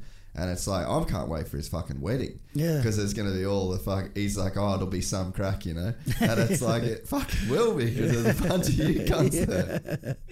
Yeah. But it is that fucking crazy spirit. Do you know where the crack comes from? Like that term, like what it actually is. It just a Irish word, or does it come from something? Oh, listen, I don't really know. All I know is like that's how we used to greet each other. What's the crack? Yeah. And then the crack was great last night. Before I knew it, everything was the crack. But yeah, I mean, there's a real sense about us of wanting to have fun, and I think that obviously comes from the hardships that Ireland's have. That we don't even talk about. We just put it to the side and we just have the crack, and that's all it is. And that's why the crack is so strong in us, because anything that goes on in our lives, it's like the Force for the Jedi. It is. But anything that goes on, right, you just go have the crack now, and that'll sort everything out. That's what it feels like to me, anyway. Yeah. So you think it did come from like the oppression that the Irish people were put under? I feel like that. Yeah, I feel like that's who has made us so determined in our fields when it comes to professionalism. And I feel that determination and that real gravel in your gut, spit in your eye sort of thing, I think that came from there as well, because there was a lot of stuff, even just not long ago. There was a lot of hardships, and I feel like it's also the key of a lot of people feeling low self-worth and not good enough, because you imagine. Right, you imagine a lot of, maybe that's where a lot of athletes fall over at the last minute as well, but it happens in every country too. But you've got a country there that all of a sudden just becomes, other people come in, they invade it, and next thing all of a sudden it's not yours anymore, and you're not even allowed to speak your own language anymore. You're not allowed to do this, you're not allowed to do that, you're not allowed to play your own national sport, and then all of a sudden, what does that do to the general population's self-worth? Yeah. They start to feel not good enough, and then that starts to resonate, and then that starts to get passed down, and then all this stuff, all these weird things that all Europeans have, and I think about money. We all feel like, oh, money's hard come by and all of this, and then we find it hard to manifest money because we have this really weird feel. So used to it, and feeling like that's how the other half lives. That saying. Yeah. That's the worst thing you can put out. If you're looking to manifest wealth, you got to really be able to vibrate what it is to have that stuff. And we're just not brought up that way. And so I think that a lot of our past has a lot to do with that. But I think right now is the time of awakening. And what I've learned myself, even in the last few years alone, I feel like anybody can learn, especially coming the next generation. So I think the tides are turning.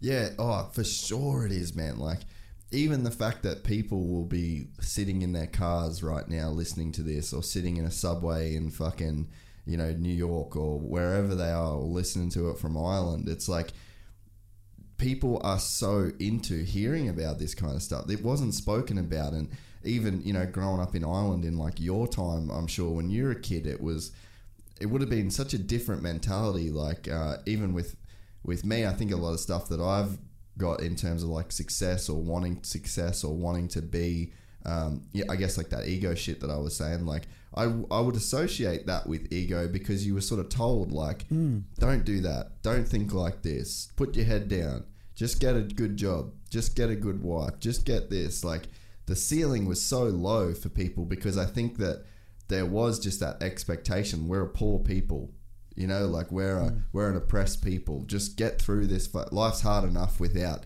wanting more. It's hard enough just to have this. But it's like, if you don't want more than this, you're only ever going to have this. Yeah. You know? Yeah, there's sayings in Ireland, right?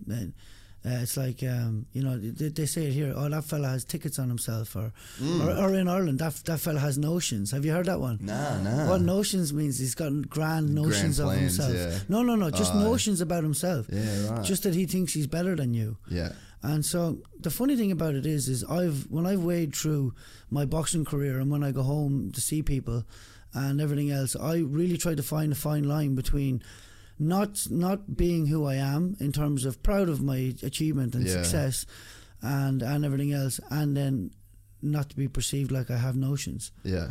And I mean, I know at least I believe, I know life has humbled me, so I must be humble. Yeah. Okay, so I know that's a good way of looking at it. Yeah, because just to come out of nowhere and say I'm humble probably doesn't really, but life has humbled me, so I don't think I give off that idea.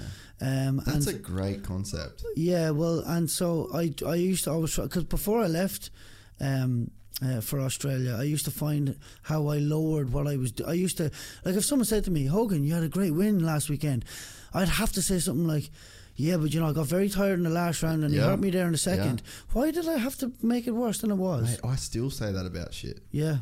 I caught myself doing it. I find it so, especially now, this thing is what's really fucking made me realise that shit, is that people will be like, oh, yeah, you're doing this and this, you did, and I'll like, oh yeah, it's the fucking grind, but you know, like, you naturally always play shit down. It's so hard for me to accept a compliment. Wouldn't you love to turn around and say, yeah, it's going really well, I'm actually doing what I love, we're about to, you know, but if you do say the sponsors trying to get in the door here, and I'm only picking out the sponsors that I want, and life is great, and then you can't say that. Do you feel like there's certain people that would be delighted, like if someone spoke to me like that, I'm like, man, what did you do? I want to know what you did. Yeah. But there's a lot of other people that just go, oh, but that's what notions. That's what my friends are like. I can call Cleary and say, fuck bro, wouldn't believe this has happened, fucking check this out, this is who messaged me, and I don't have that feeling of, and maybe it's that reflections thing, you know, it's like I don't have that feeling coming back to me as I've got notions. Yeah. I'm just telling my fucking friend that fuck, it's working, bro. Like, I'm working my ass off and it's happening, and he'll call me and be like, oh, I just got this job. And it's the same with like all my real close friends, man. I talk to them about my successes and my ideas and my like things that I want and things that I'm getting. I talk to those people about that because I don't feel like I get any of that judgment. But man, there's been people in my life, and even like close people in my life, that I've had to just let go of recently. And because it's like, mate, I can't be fucking dealing with like having to feel like I can't say how I'm feeling about myself and how I feel about the things that I'm setting out to achieve, and I'm one step closer, and I'm this just happened, and this has been a fucking big goal.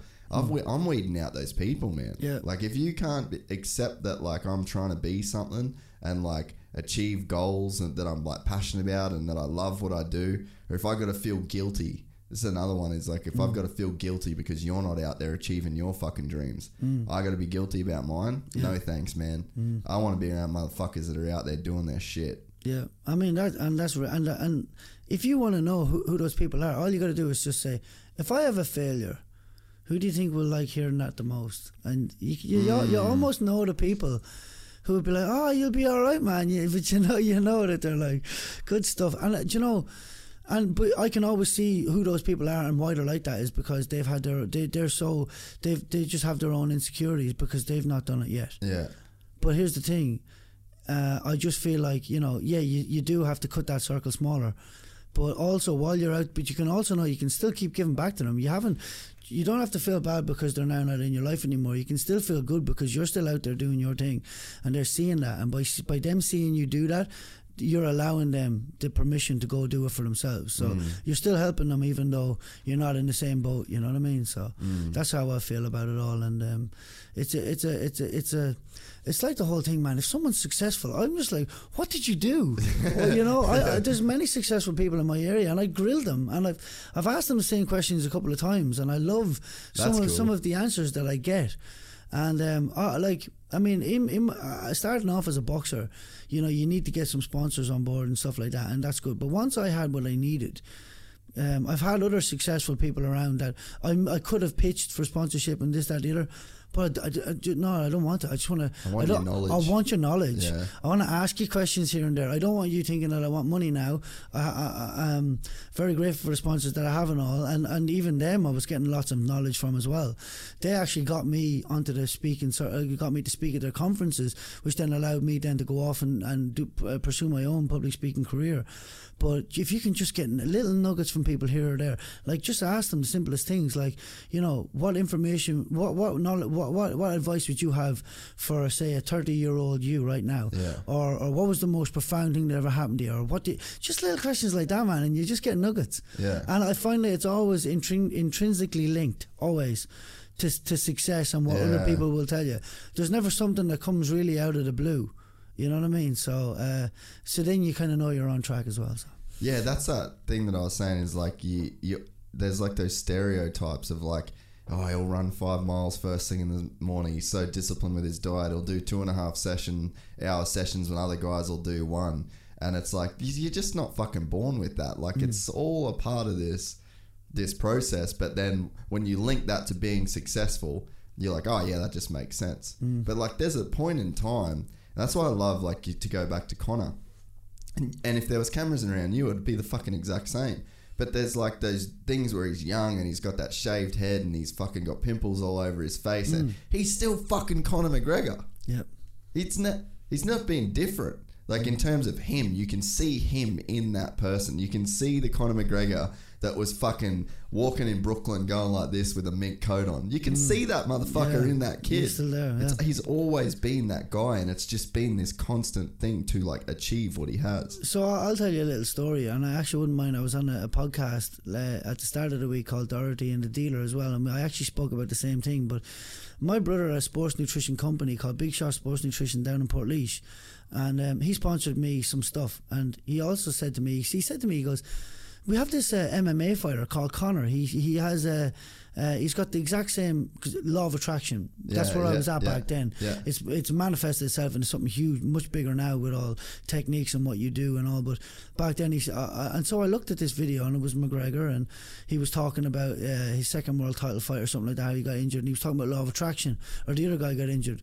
And I'm like, wow, Jesus, it is that he's speaking of law of attraction. Then we added each other on Facebook, and I seen him speak about law of attraction and all that. But my brother told me, like, I used to go down and pick up, I think it was creatine, something else, some kind of like fat burners, and a protein once every month or something like that. And so that was my little sponsorship, and I was sponsored by them. They had a poster of me, and they had a poster of me in the window, and a poster of McGregor in the window. One of McGregor doing that, like, or something. But he told me, my brother told me, he said McGregor, after getting sponsored a bit of protein, within like a month or two, he just went, actually, hold on, if I get 6 tubs of this and I sell this, Can I get more of this? And so the businessman was inside in front of her. I was just happy to get that and move away. Right. But the businessman has always been in Conor McGregor from very early doors, before he even knew he could get to the UFC, before he was even in the UFC. The businessman was there, the man who thinks money, who thinks ahead. So I think that's very interesting to see and know that. You know what I mean? Yeah, it is, man. Yeah. Because like you look at Proper 12 now, he probably had a Proper 12 vision before he was even a professional fighter. Yeah, I reckon. Like if you asked him, he probably would say, "Oh, me drink like there's a bottle of Jameson right there. Like that's Irish whiskey." Yeah. Who knows? Yeah. Who knows if it will be like the first thing that you think of with Irish whiskey one day? Because he's fucking killing it. Yeah, yeah. So you're right. That person, it's like that. The person is like, if you looked, I'm sure if I watched old videos of you, I'd be like, yeah, still Dennis. Yeah, I reckon. Yeah, I reckon. I suppose. I definitely wasn't as confident back then, though. I've earned this confidence that I have now, and that you really see. You know, back then I think I was just trying. You know, I think until you truly know, you're trying to be confident. Yeah. Okay. And then I think your confidence becomes knowledge, becomes certainty. I think there's a little pathway that you follow. Once you really see it backed up, then it just becomes then you just are that. But up until that point, you're doing everything you can to get there. But when you say as well, you know, those extra hours and all that work that you do and everything else, that stuff doesn't just naturally happen. Once you have the goal, right? Once you have a goal and you start to see yourself get there, and you're truly inspired to get there, this is something that truly inspires you, that's when you put in all those extra hours and all that extra, and overcome all of those adversaries. Because if you weren't really that inspired by the thing in the first place, I don't think you'd do that. And that kind of comes back to what we said before with we talk about goals and size of goals, always go big with a goal. Always go big. So if you just say, I'm going to do a podcast, just whatever it is, always go for the highest thing that you can imagine, because that's what inspires you the most. That's what makes your reticular activating system vibrate the highest when you think about it. That's what will then bring it back to you. So if you go low with your goals, you're not that inspired. You're now not using law of attraction to its greatest. You're actually going to attract a major goal much easier than you'll attract a smaller goal, and you don't really care about the smaller goals that much anyway. So are you really even going to put in? Does that make sense? Yeah. And then that's one of those things too, where I guess you see, like with Conor, like when your goal is like the top of the top, double world champion, it's like you get there, and a lot of times then it starts to become more of like an inward journey in a way, because you realize that the thing that you wanted, well, I guess some people realize it but before or after they get the thing that they want. Where it's like, if it seems like with you've done all of the work on yourself, and not that it's over and you're not going to continue to work on it, but it's like you've almost done like a level of work on yourself that can avoid those kind of pitfalls of like achieving a goal, and then you hit that dead zone where you're like, well, my life was so about my purpose that once my purpose is achieved, I don't have, like, there's nothing left kind of after that, because like it was the ceiling. And that's what you saw with like the Tyson Fury, and then they have to then go and do that work in a void where like there is no goal. It's only that internal work to like reconcile, whereas you've kind of done it while you're still in the process of achieving the goal. So it's like those wins are sort of still there. Well, I'm glad that you said that, because I'm very blessed that I did that and went through that really intense party stage at that time of my life, and it's not ahead of me, because I have world champion, undisputed world champion, head off to be a coach. I want to have a gym in the major global cities. I want to have these centre of excellences everywhere. Everything that I've used and utilised for myself, I want to have for my fighters. I want them to be able to fly around, do the European style against it, and I have this massive goal and vision. And even bigger, you know, I even want to do. I won't go into it, but I've got some massive goals, and I know that the most powerful thing in the world is goals. It's huge, and I can tell you a little funny story on that one if you want to. So my partner, Bradine White, so she, her grandmother, her goal, as she said, was she wanted to make it to 100 years of age, and she said, like, she was looking forward, because when you get 100, the president visits your house, writes you a check for €1,000, has lunch, and then drives off.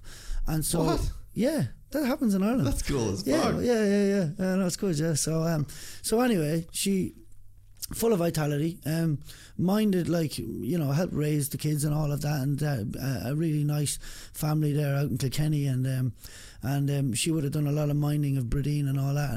And when she hit her goal, I think it was the next day or that day or the next day, she said, "Oh well, I've done it now. I suppose I'll just be a hindrance from here on." They're like, "No."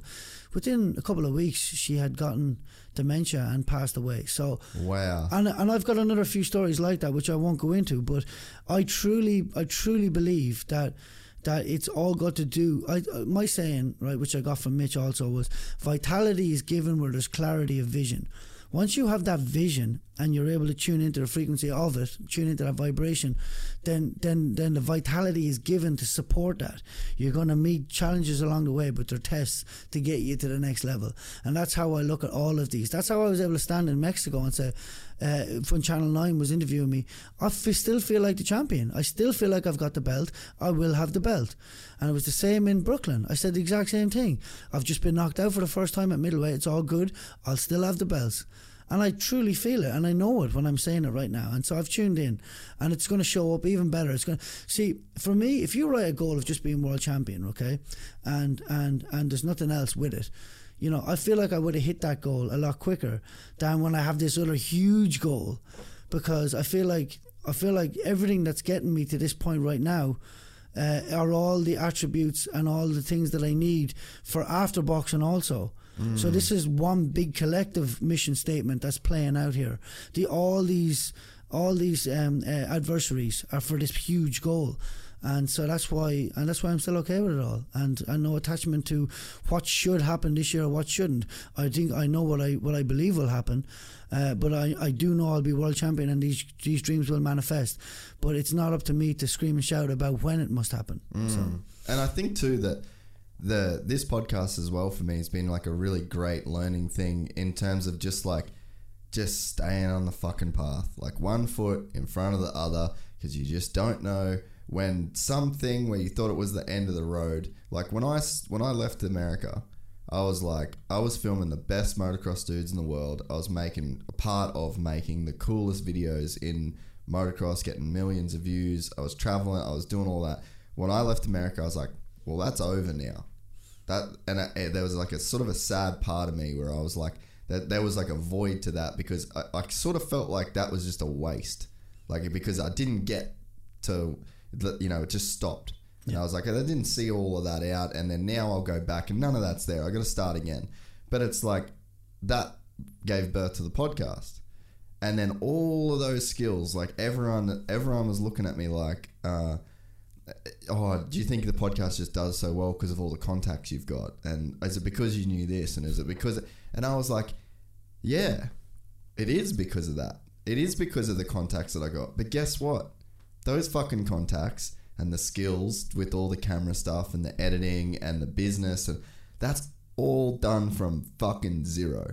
Like I started at zero, and I acquired all of those things myself. And I thought they were all for nothing when that went away. But it was almost like I got all of this, and now that part of my life has like fully propelled this next part forward. So it's like you can't like look at things through the lens of like timelines and when this is supposed to happen, and if you have a setback like 2 losses in a year, that is like that's you're not that thing in that moment. It's like you don't know what the fuck's going on in the next 6 months. Like I didn't 6 months before I started this podcast, zero idea I was starting this podcast. 6 months later, life's completely different, and it's changing all the time, and it's great. And it's like you need to be the person that can like fucking take a huge hit, a massive setback, suffer a fucking crippling defeat, and then be okay. Be mentally okay with it. And like you said, still a fucking champ. If you can have that attitude in life, how the fuck can you lose? That's it. You literally can't lose, because you lose, and then you just keep walking forward. And that's like that loss is behind you. If you're fucking still a winner, you don't know when that next win's coming. There could be another lot. As long as you fucking on the last day that you're here, you're still a fucking winner at something. You're still involved in some process that you can have a fucking win at. Yeah. Then you die a winner. Yeah, that's it. No one has to fucking die a loser. No one has to live. You were a loser for one day or one moment when that dude's fucking hand was and Charlie's hand was risen, and then you go on being a fucking winner again. Well, you say I like that, but also at the same time, sometimes that's the journey for the biggest one. See, here's one of the things that I speak about. When I visualize being world champion, I made it so beautiful in my head. Like it's so emotional for me, and I made it like all the work and everything, the tears, the sweat, everything that I went into it. I was feeling all of that come out of me in that moment. And when I visualize it, it's beautiful. And I think I might have overdone it, because now it seems like life is bringing that to me. It's given me so many setbacks now. It's going to make you earn that feeling. It's making me earn that feeling. Yeah. So that's something that I'm going to be aware of setting goals the next time, because it's really making me earn that feeling. But I will feel it. Yeah. I will feel it, and it will be beautiful, because my God, did last year set me. I mean, here's the thing as well. Like after the Mexico fight, I had a choice to make. Right, get upset over everything or else be happy. And everybody said to me, like I got a lot of sportsman's lunches and stuff. You get a few quid for doing those. And people were gobsmacked of how I did an interview afterwards back in the hotel, and I had a Mexican hat on, and I was just drinking something, and I would have a bit of pizza afterwards. And if the sound was off, you would have thought you won. Yeah, that's right, exactly. And so people ask me about that, and I've got to the point in my life where I can choose how I feel in any moment. After the Charlo fight, I chose to have a good night afterwards, right? I chose to do that. I chose to relax. And then afterwards, when I got back to Brisbane, I just got the girls straight away and said, let's go down the Gold Coast. And we went to the beach and all that, because I just was craving the beach after being in Miami and New York for so long. But then I sat back and said, right, I have a choice to make now. How do I feel about this? And I said, right, I knew I could choose to be okay with it, but what I chose to do is I chose to feel like I don't want to let this happen again. So in order to do that, I had to let myself feel the disappointment, right? And then say, how do I drill this in that this does not happen again? And through doing that, I and a lot of thinking and just going back over everything, I made 7 key points that will now make sure that will happen in future going forward. What are those? Communication being one of them. Which you've already said that, I've already spoken about. Like the coaches are in the loop and things like that. They're all in the loop, and communication, periodization, which obviously fits into that as well. I've acquired another person as well in my circle, because I've got a small circle, but Sharon Anios, who also lives here on the Gold Coast, she's a 5-time world champion. She was an inaugural WBC female world champion. I actually was at her house this morning, so she's also given me some techniques and stuff that work for her to become world champion. So even at the age of 35, which I am now, and I have great mentors as well, you know, up to this point, and every person I meet essentially I feel can give me a nugget or a gem. But I've also now got Sharon, who will talk about her, and she also does coaching with other people for different things, but just to stay in that vibration and to keep talking to these people. And she has me doing a couple of little techniques as well, just for the subconscious and for work like that, and we'll mill things over through conversations and stuff like that as well, because I feel like that's important. But not just is it good for me in my life as a boxer as well, it's also good for me after boxing as well, and being a coach and everything else, and just opening up and being receptive to people who have achieved what I'm looking to achieve. That's the key thing. I think that's the main point. Well, that's humility. Well, also, yeah, because you're humble enough to admit that you've got a lot to learn. Yeah, even as a person that, like, you could teach so much. Like, you could teach fucking boxing, life, being a professional. Like, you could actually tell people so much that would help their life.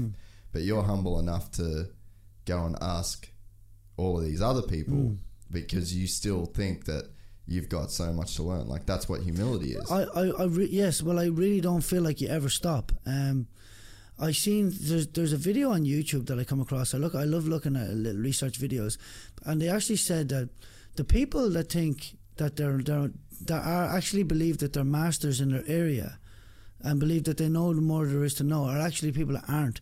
It's the masters in someone's area are people that know that there's much more to be learned. And so when I went pro boxing, I thought, okay, I know pretty much a lot about boxing now. It's time to go professional, and I'll do what I can there and everything else. And so it was only, I mean, I went pro boxing thinking that I had boxing down pat a bit. Yeah. Wow.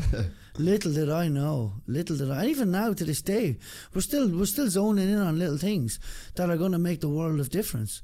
And I'm just like, this is incredible. So I do feel like there's always a universe of stuff that you can always learn, and I just never want to stop. And I enjoy the process. Yeah. Well, that's like you hear when people say that they get their black belt in jiu-jitsu. It's like you've put fucking 10 years on the mats, and you are so fucking locked in to jiu-jitsu.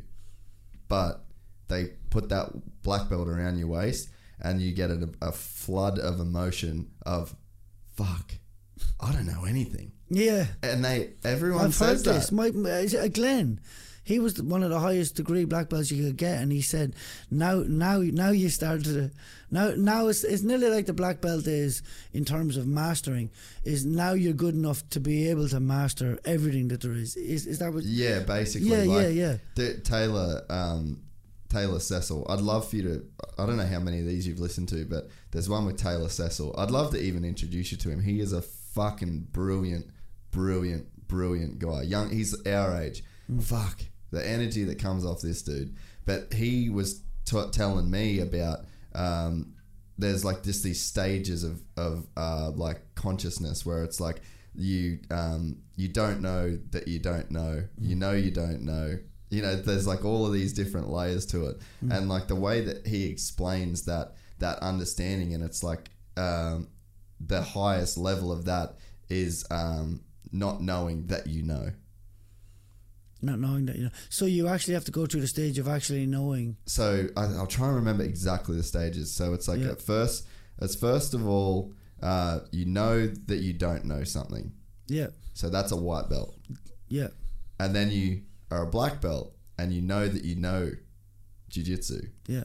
And then the real like kind of mastery level of it is just knowing that you don't know everything. Yeah. And then you go to that not knowing that you do know, and that's the time when you're actually a master at something. Yeah. Is that when you're so good at it, you aren't even aware that you know that you're that good. That you know the thing. Yeah. And it's also, I'm butchering his explanation.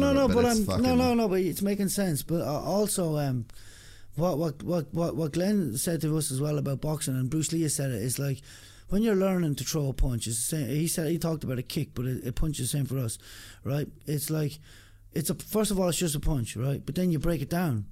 It's not just that you compartmentalize it a lot, into everything that it is, right? And there's just so much work goes into it, and then all of a sudden, when you know it so well that you're throwing it perfection, now it's just a punch again. And I really like that, because that's how I look at everything now. I want to compartmentalize all of it, every single part of it. I don't stop doing that now, even at this point. This is going to sound crazy. There'll be boxing people on here right now going, bullshit, but I'm 35 years of age. I have 7 knockouts on my record.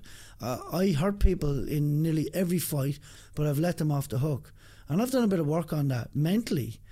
And I feel like I've come to a resolution, and I'm ready now to start, because I can knock people down in spars quite easily as well. Not easily, but it will happen, but naturally.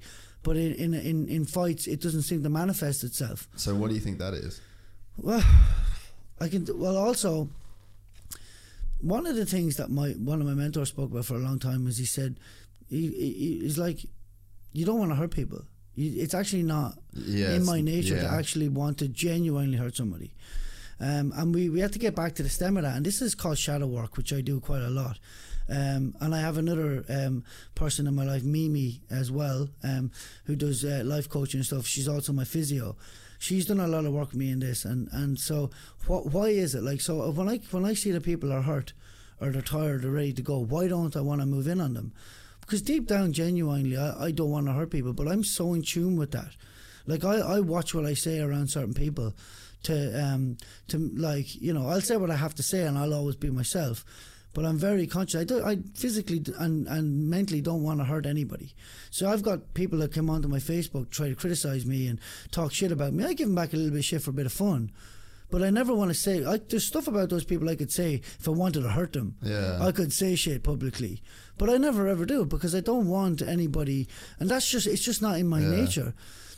One of the things some of the best fighters have is a ruthlessness. Killer instinct, I really want... And so we had to go back and see where that stemmed from. We found where that was. We've given it away. And I've got a bit of a hypnosis in terms of... When that happens now, I'm now relating that to something different in my mind. Yeah. Something goes off, I click in and I do what I need to do, and then when the fight's over, that drops out again. Yeah. And I've also got a guy working with me called Peter Powers. He has shows in England that's doing that hypnosis with me to get me to see it, to get me to acknowledge it, and then to get me to do what needs to be done. Now, my coach can tell me till he's blue in the face. Like, I've got great fellas showing me the right technique and everything. And I've known it all, and I can throw it, and I can do it on the pads, but I don't seem to do it in a fight. And especially as well in sparring, when I'm doing it and I've got somebody there. In sparring, you don't do it. Yeah. You know, and you've got guys that will. In sparring, you don't do it. And then in a fight, then I think that also is the same thing. Yeah, pattern responses. So now it's time for me to just be that little bit more ruthless and just start doing it, because there's power in these fists. Yeah. You know, when I land, I can really land, and so it's time for me now to zone in on that. So now, not only are we going to work that now into our game plan, I'm using all of these things. And one of the things that will come up from someone else as well, they said was, someone said to me, Dennis, do you feel like you had to be knocked out before you felt it was okay to do it to someone else? Because one of my sayings is, don't do to someone unless you'd have it done to yourself. And that's how I live my life.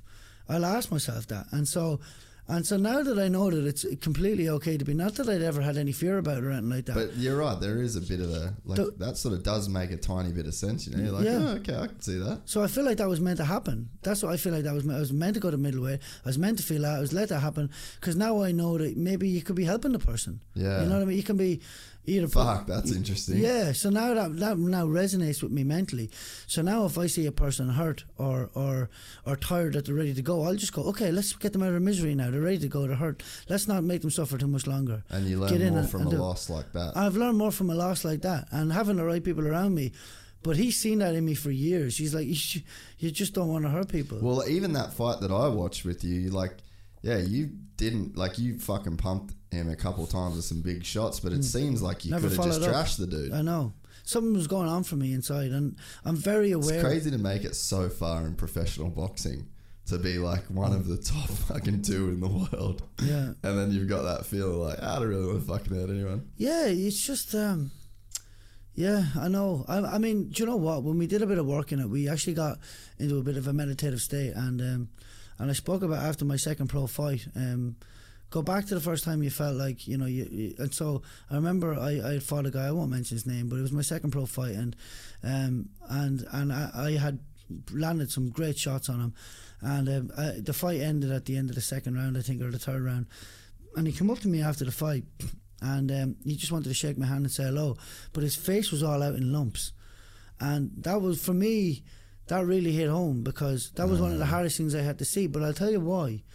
Not because, if we were on the same par, right, that was okay, right, that was the skill of it, but the fact that that was the part of my journey where I'm being built up, and that I've done that to a guy for money, that didn't resonate with me. And I remember going home later on that night, and I remember after having a few beers, I was a bit emotional over it, actually, and I thought, if this is what this ends up being, me just pumping guys for money, then I don't want a bar of it. And from that moment on, I got guys that couldn't be knocked out anymore. So that wasn't just matchmaking. I feel like that was divine intervention. Yeah.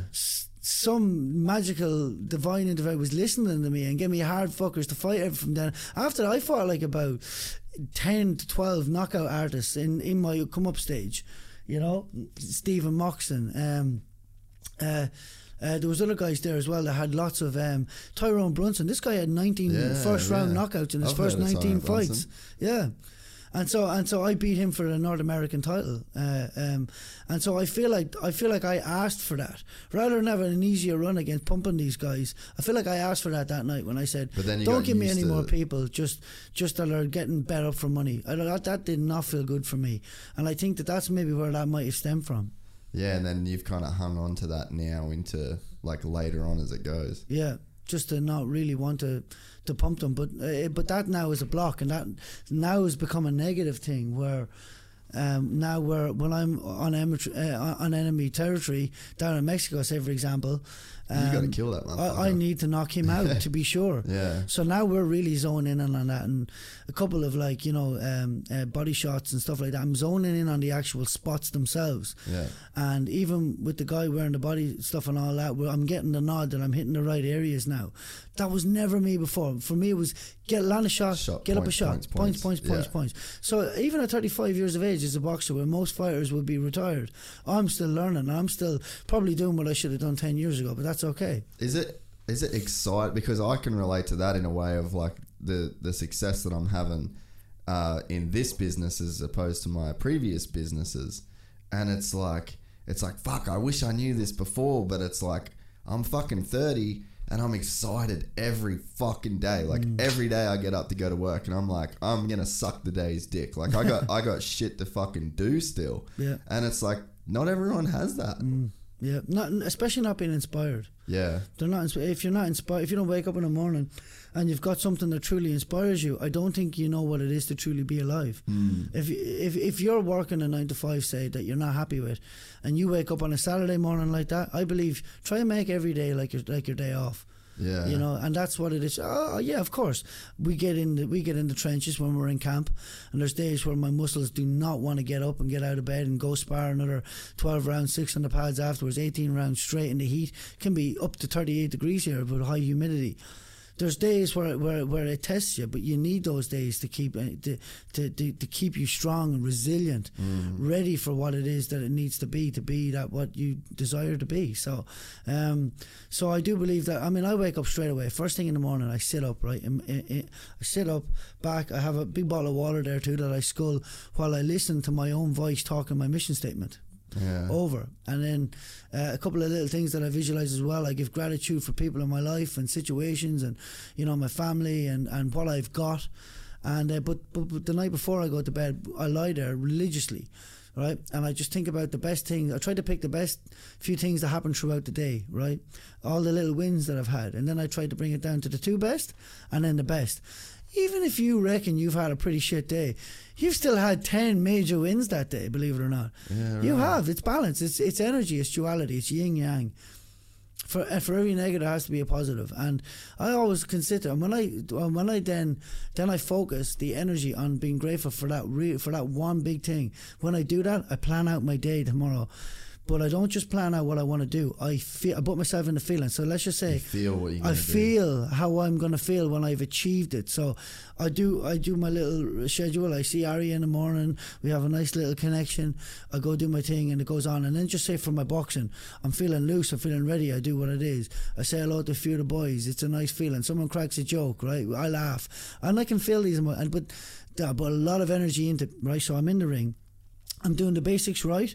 I do something new, right? Something I've never done before. You get right? that feeling. Yeah, I get that feeling, and then I just I just visualize it, and when I always visualize getting out through the ropes, standing up and going, that was good. Yeah. And I visualize that feeling. I'm walking out of the gym after my pads, feeling refreshed and ready to go home, see my family, and eat my dinner. So, and I visualize all of that. And that's every day before you go to bed. Every day, and it should only take you. Maybe 5 minutes, but sometimes I can put 20 minutes, 25 minutes into it. Because it's fun. Because it's fun. Good feeling. It's fun. Man, it's funny. There's a couple of little things like with my jiu-jitsu stuff. The only thing I think about in competitions is there's a feel like for whatever reason, if I win I won like the nationals last year with Andrew was there. I stayed at his place and him and one of the boys from the gym were cornering me. And I like the whole time that week I was like visualizing like me and him like having the crack, and I was like, we're going to have a roll before it. And I was visualizing all of that. But for whatever reason, when I win something big that feels good to it feels good to win for the team and for like my, you know, training partners and for the people that sacrificed their time and, you know, shit for me to do it. I have like this feel. I always just go like, oh, like I just fucking. It's not like a scream, but it's just like tensing everything so hard that it makes like a particular sound, and I just feel that feeling. Like whenever I get nervous about a comp, even now, like I had it the other day because I've been off injured with training, and like it sucks to go back to training after a real long layoff. Like this has been the longest time I spent off jiu-jitsu. And I'm going to get fucking bashed by dudes that I normally bash. Yeah. And I'm going to have to suck that feeling up. And it's like I'm going to have to get humbled. Yeah. And whenever I get like a shitty feeling about that, I always go, oh, like I fucking squeeze and I feel that feeling. And then right after that feeling, like all of the emotion, all of the stress and anxiety, all my worries before and cutting weight and all the bullshit. And again, it's on a micro level to what you're doing as a fucking world champion contender.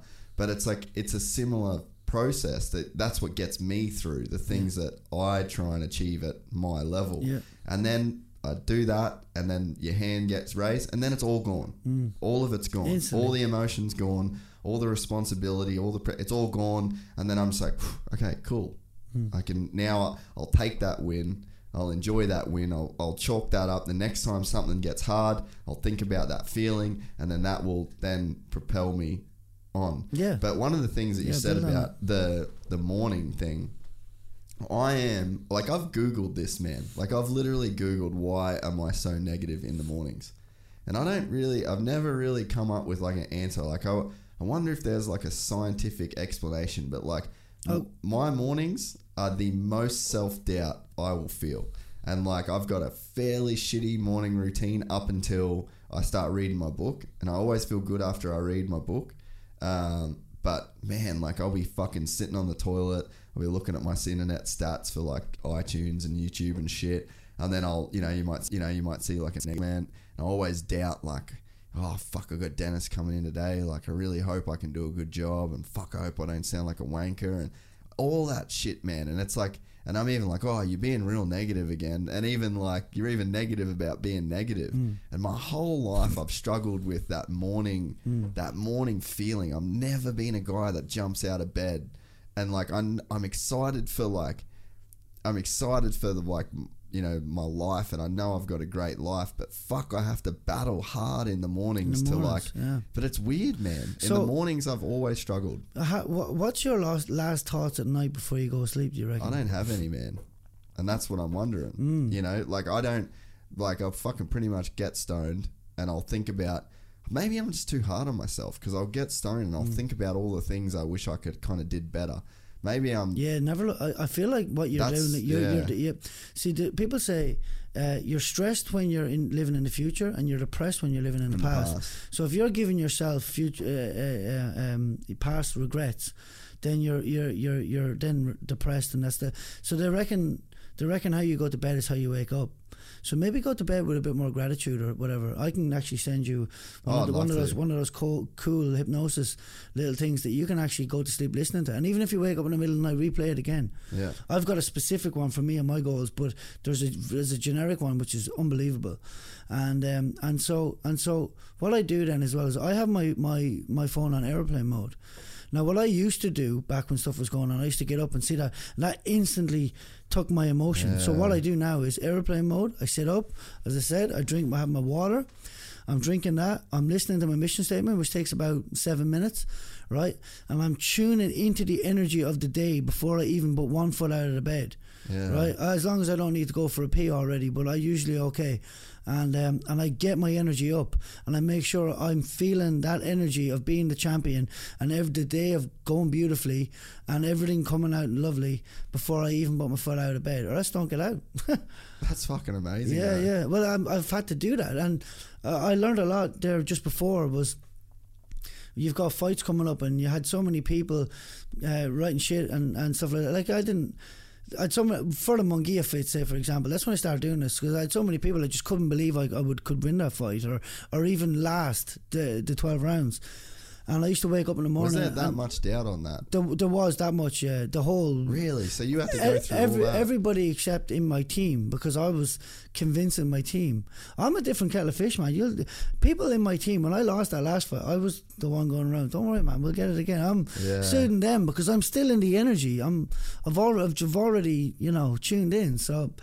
But yeah, I mean, so I used to wake up and I used to see shit, you know, even with DDP, the sports promotion company with the boys, you know, you had a lot of people on there that we write shit for no reason, a lot of haters. There's a lot of, just got real sort of toxic. Yeah, it got like that. And so you wake up and then you're tagged in some shit thread of everybody projecting their own shit onto Facebook. And if you wake up, right, and you've had a beautiful sleep and you've gone to bed with the right intentions and you've done this and that, and the first thing you see is that's hard to turn that energy off. I had that yesterday. So what? Yeah. So that's hard to turn that energy off. You actually have to work hard to get rid of that then, because it's in your head. And so if you already get your energy up, right, you get your energy up, you see your vision, right, and you read your mission statement or you listen to it, whichever you want to do. You can just start off as a few goals and then just keep adding to it and keep adding to it. It becomes your masterpiece of your life. You read that every day, and when you read it, you feel vibrant. And then once I go down, right, and I see my daughter, I see the girls, and I have a coffee.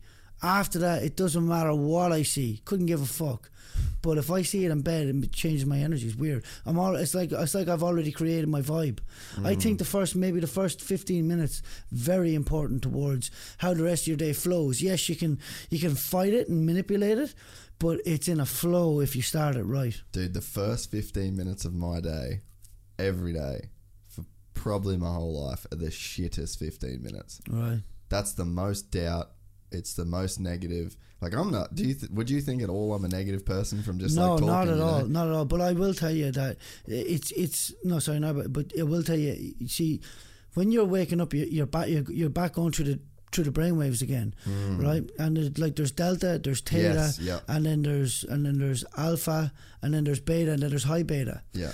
So as you're waking up, you're going through this. You're still in that slow, you're still in influential you're still pattern. No, you're still in your subconscious. Yeah. That's your subconscious. You need to do some work on that. Your most inner dominating thought is, I'm not good enough. Yeah. No, and I feel that. Yeah. And I know that from that, we were talking about like self-doubt and stuff before. Like, I've had to fight through this thing probably the last 12 months of like the fact that I'm not even worth the success that I'm even having now. Yeah. Like, that's a big problem for me. Yeah. Like, I have to battle through like telling myself what I deserve to have, or because the feeling of like what I should have isn't even what, like, I've got more than I feel like I even should have. Yeah. And that's a real weird thing to sort of to live with. But yeah, it's that first, it makes sense because that in that Joe Dispenza book, he's saying that you are in your subconscious in the morning, and that with the way that those brainwaves work, you can actually take in so much more information. Like, it's so much more critical, the information that you're taking in when you're in that subconscious state, than if you're in is it the theta waves or like what's like the well, there's short ones? Delta when you're asleep, and then there's theta. And then there's alpha, then there's beta. Once you get into beta, you're now on just conscious like fight and flight kind of mode. Oh no, high beta would be fight or flight. Yeah, but beta is where your body is just naturally doing everything. Yeah. So when you're driving your car, you're not even thinking. You know, you're in beta right then. But here's the thing. Here's what I've learned to do to get into the flow, into the zone. On top of all of that, you now go, if you can do it and access the flow. The zone, or there's many names on this, you then go into gamma brainwave, and that's what happens when I'm in the ring and things slow down and I get really confident and I'm like calling them onto the ropes. That's when you're feeling the flow. Then it goes into gamma, but you got to learn to be able to get into that from a certain area, but you have to come off beta to get into that. Yeah, right. So that's why people that are doing very fast activities end up just entering it and don't know why. Yeah. You can't go from any other. You have to work your way up in that way. Yeah. So. Well, I think that with a lot of that stuff, like the way that you're doing it with like the fighting and stuff, is like you're so in tune and you're like so in the moment that like all the other areas of the brain turn off. Yeah. You know, you've got. Like, you can't think about other shit. And I think that's what's, like, addictive about things like boxing or jiu-jitsu or motocross or running is like you just get so engrossed in the activity in the moment, because like you said, like that's one of the things with meditation is like you should want to exist in the moment, because when you're living in the past, you have, you know, you can be in depressive state, and when you're living in the future, you're worried about when you're worried about the future, you're anxious. You're anxious. So it's like stay in that zone, and like being in boxing or jiu-jitsu or whatever it is that you do, it keeps you in that zone where like you're not worried about the past or the future. It does. And even on a higher level again, I've realised when I started really seeing this stuff, what used to happen. So I bought a jet ski off a sponsor back in 2016. And I was going through legal stuff back then, right? And so my situation has changed now. But when you would get a legal letter, you're like, oh my God, talk about kicks in your fight or flight. Yeah. But what I found to doing was jumping on my jet ski and going for a spin up the river and back again. And I found that relieved the stress. And I was like, is that because I enjoy doing it? But I realised it's because you're so focused. You're in the zone, yeah. You're in the zone. I don't want to come off there. There's bull sharks all over the Brisbane River. Yeah. And so I have to drive non-stop because I'm crazy Dennis Hogan. Yeah. Right? And I'm just flying along. And so because I'm so focused on the now for an hour, it completely refreshes me and revitalized me. And I went, wow, what a crazy thing that is. So then I'm like, so that's basically a meditative state, actually. So now it's like, okay, well, a lot of monks used to say that they believe their whole life could be a meditation. Eating your dinner is meditation. If you're not looking at TV when you're eating your dinner and you're just enjoying the taste and all, that's meditation also.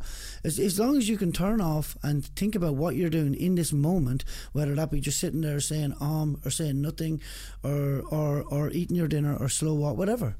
Joe Dispenza does a walking meditation, believe it or not. Yeah, right. A meditation as you walk. There's a thing, so I'm still not there with it yet. Like, I'm still a fucking long way away from being regular with those kind of practices. But like, I had like a relationship breakup, and that really got me fucking doubled down on just myself as a person, because I know that a relationship between two people that love each other a lot and that have been through a lot together, that isn't a one-sided thing. When that breaks down, there's two people involved in that. And I had probably spent too much time thinking about what her side of that was and not enough of what my side was. I could tell you all the things that she did that fucking pissed me off. Yeah.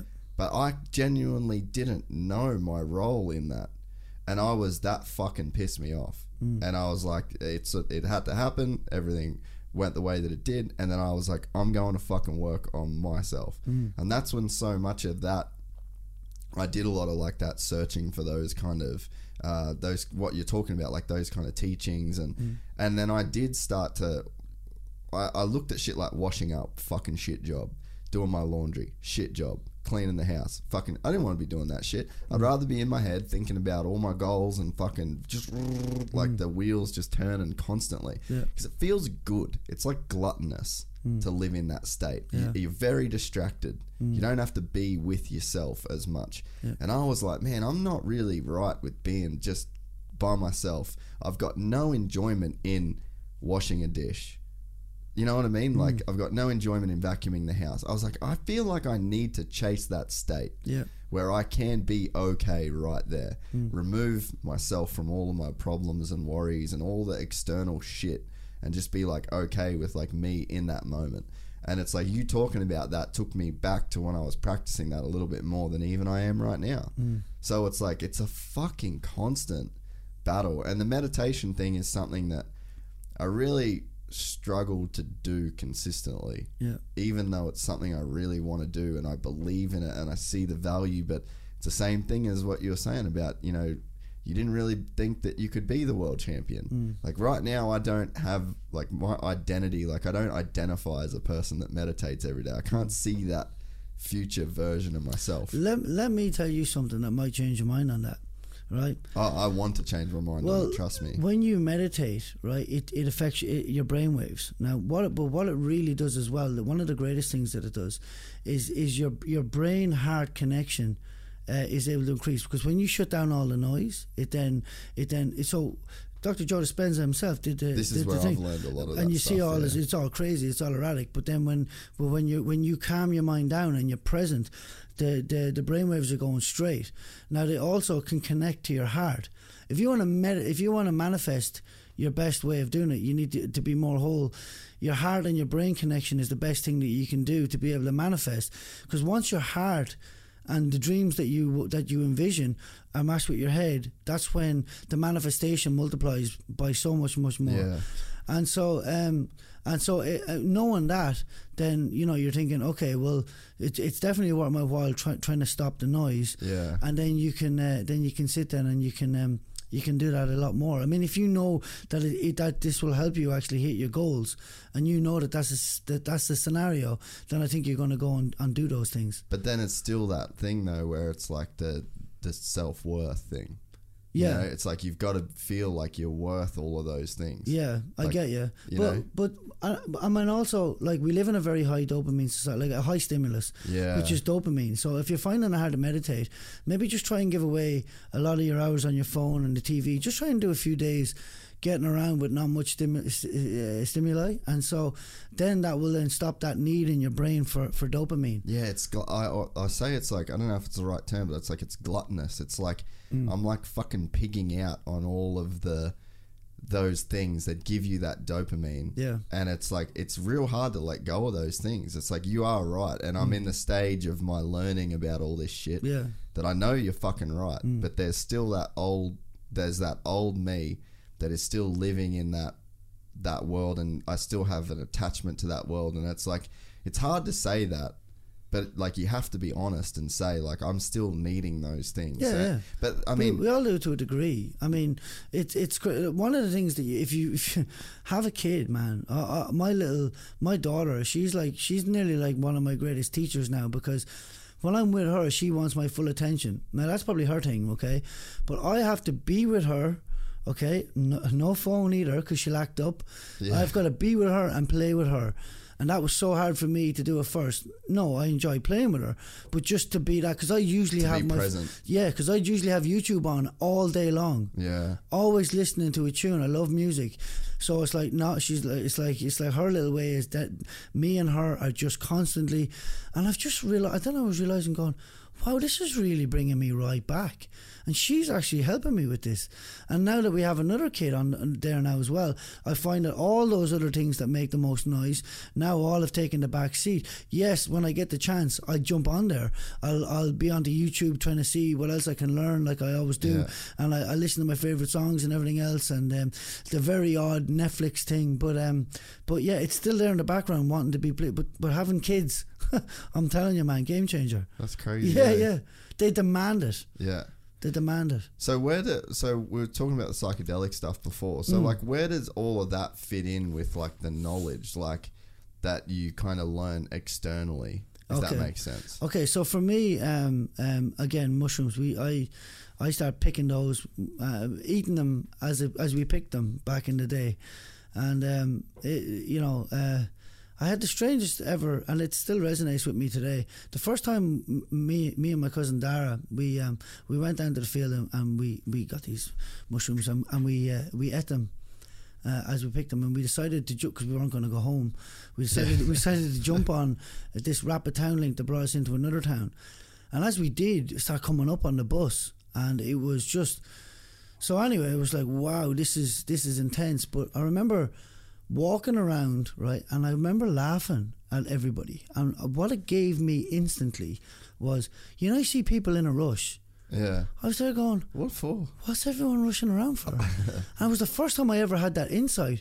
I could see people rushing around doing all this, and in my mind, for the first time in my life, I thought, these people think there's a rush to get, like, you know what I mean? They're going to rush to get home to do nothing, and all these perspectives just started hitting me, and all I found was funny.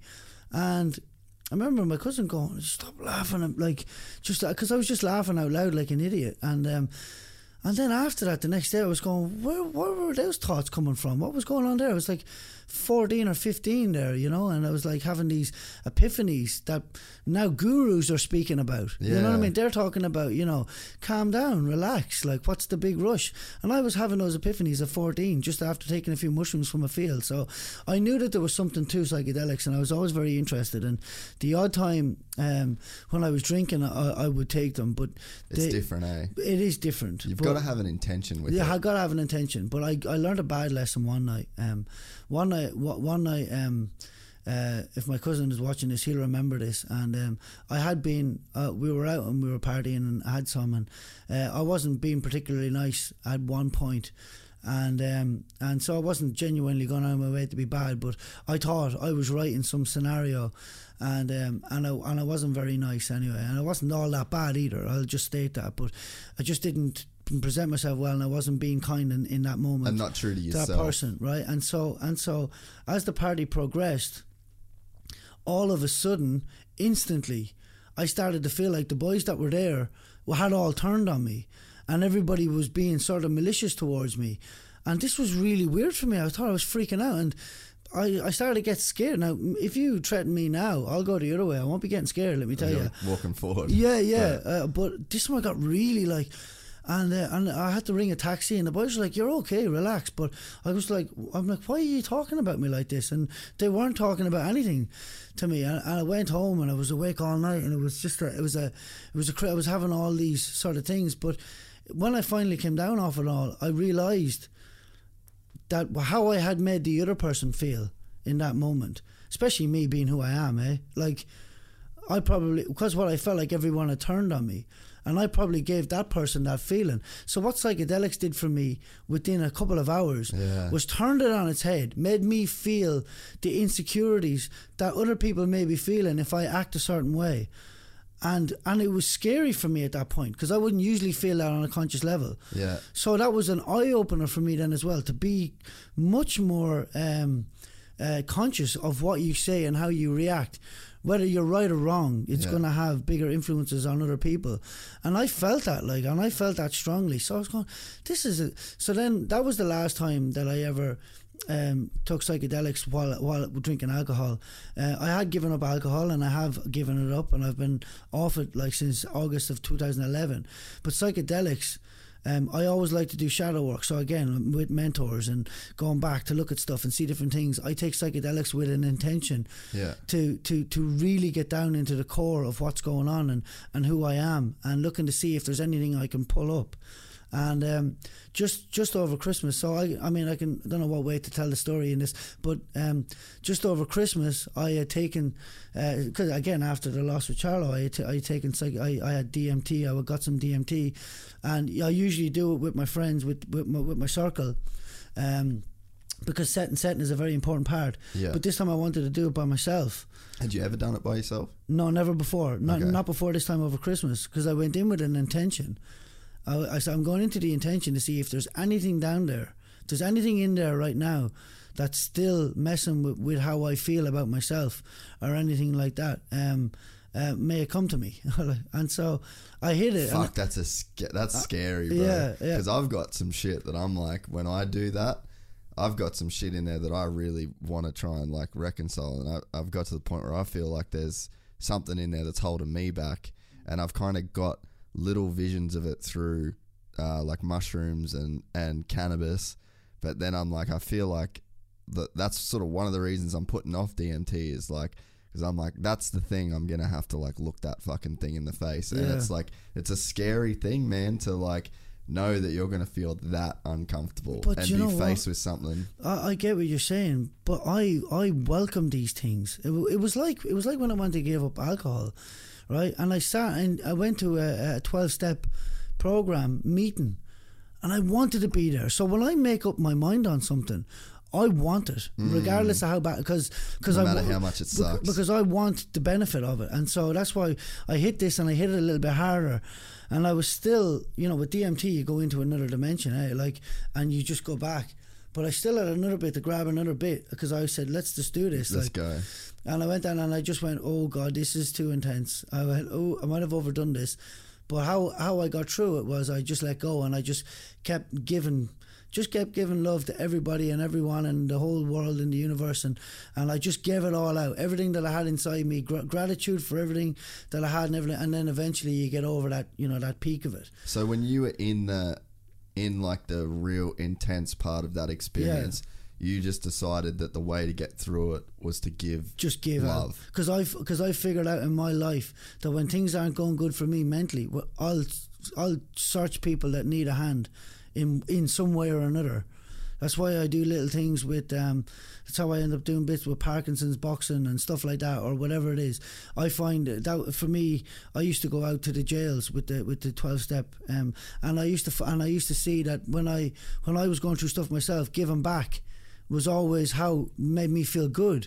So in this moment when I was there going, this is slightly terrifying now because I'm now going through an ego death. Well, I sort of felt like I was, but I was still conscious and of whatever, and so I just kept giving it all out and wishing the world well, and and all of a sudden it came right back to me.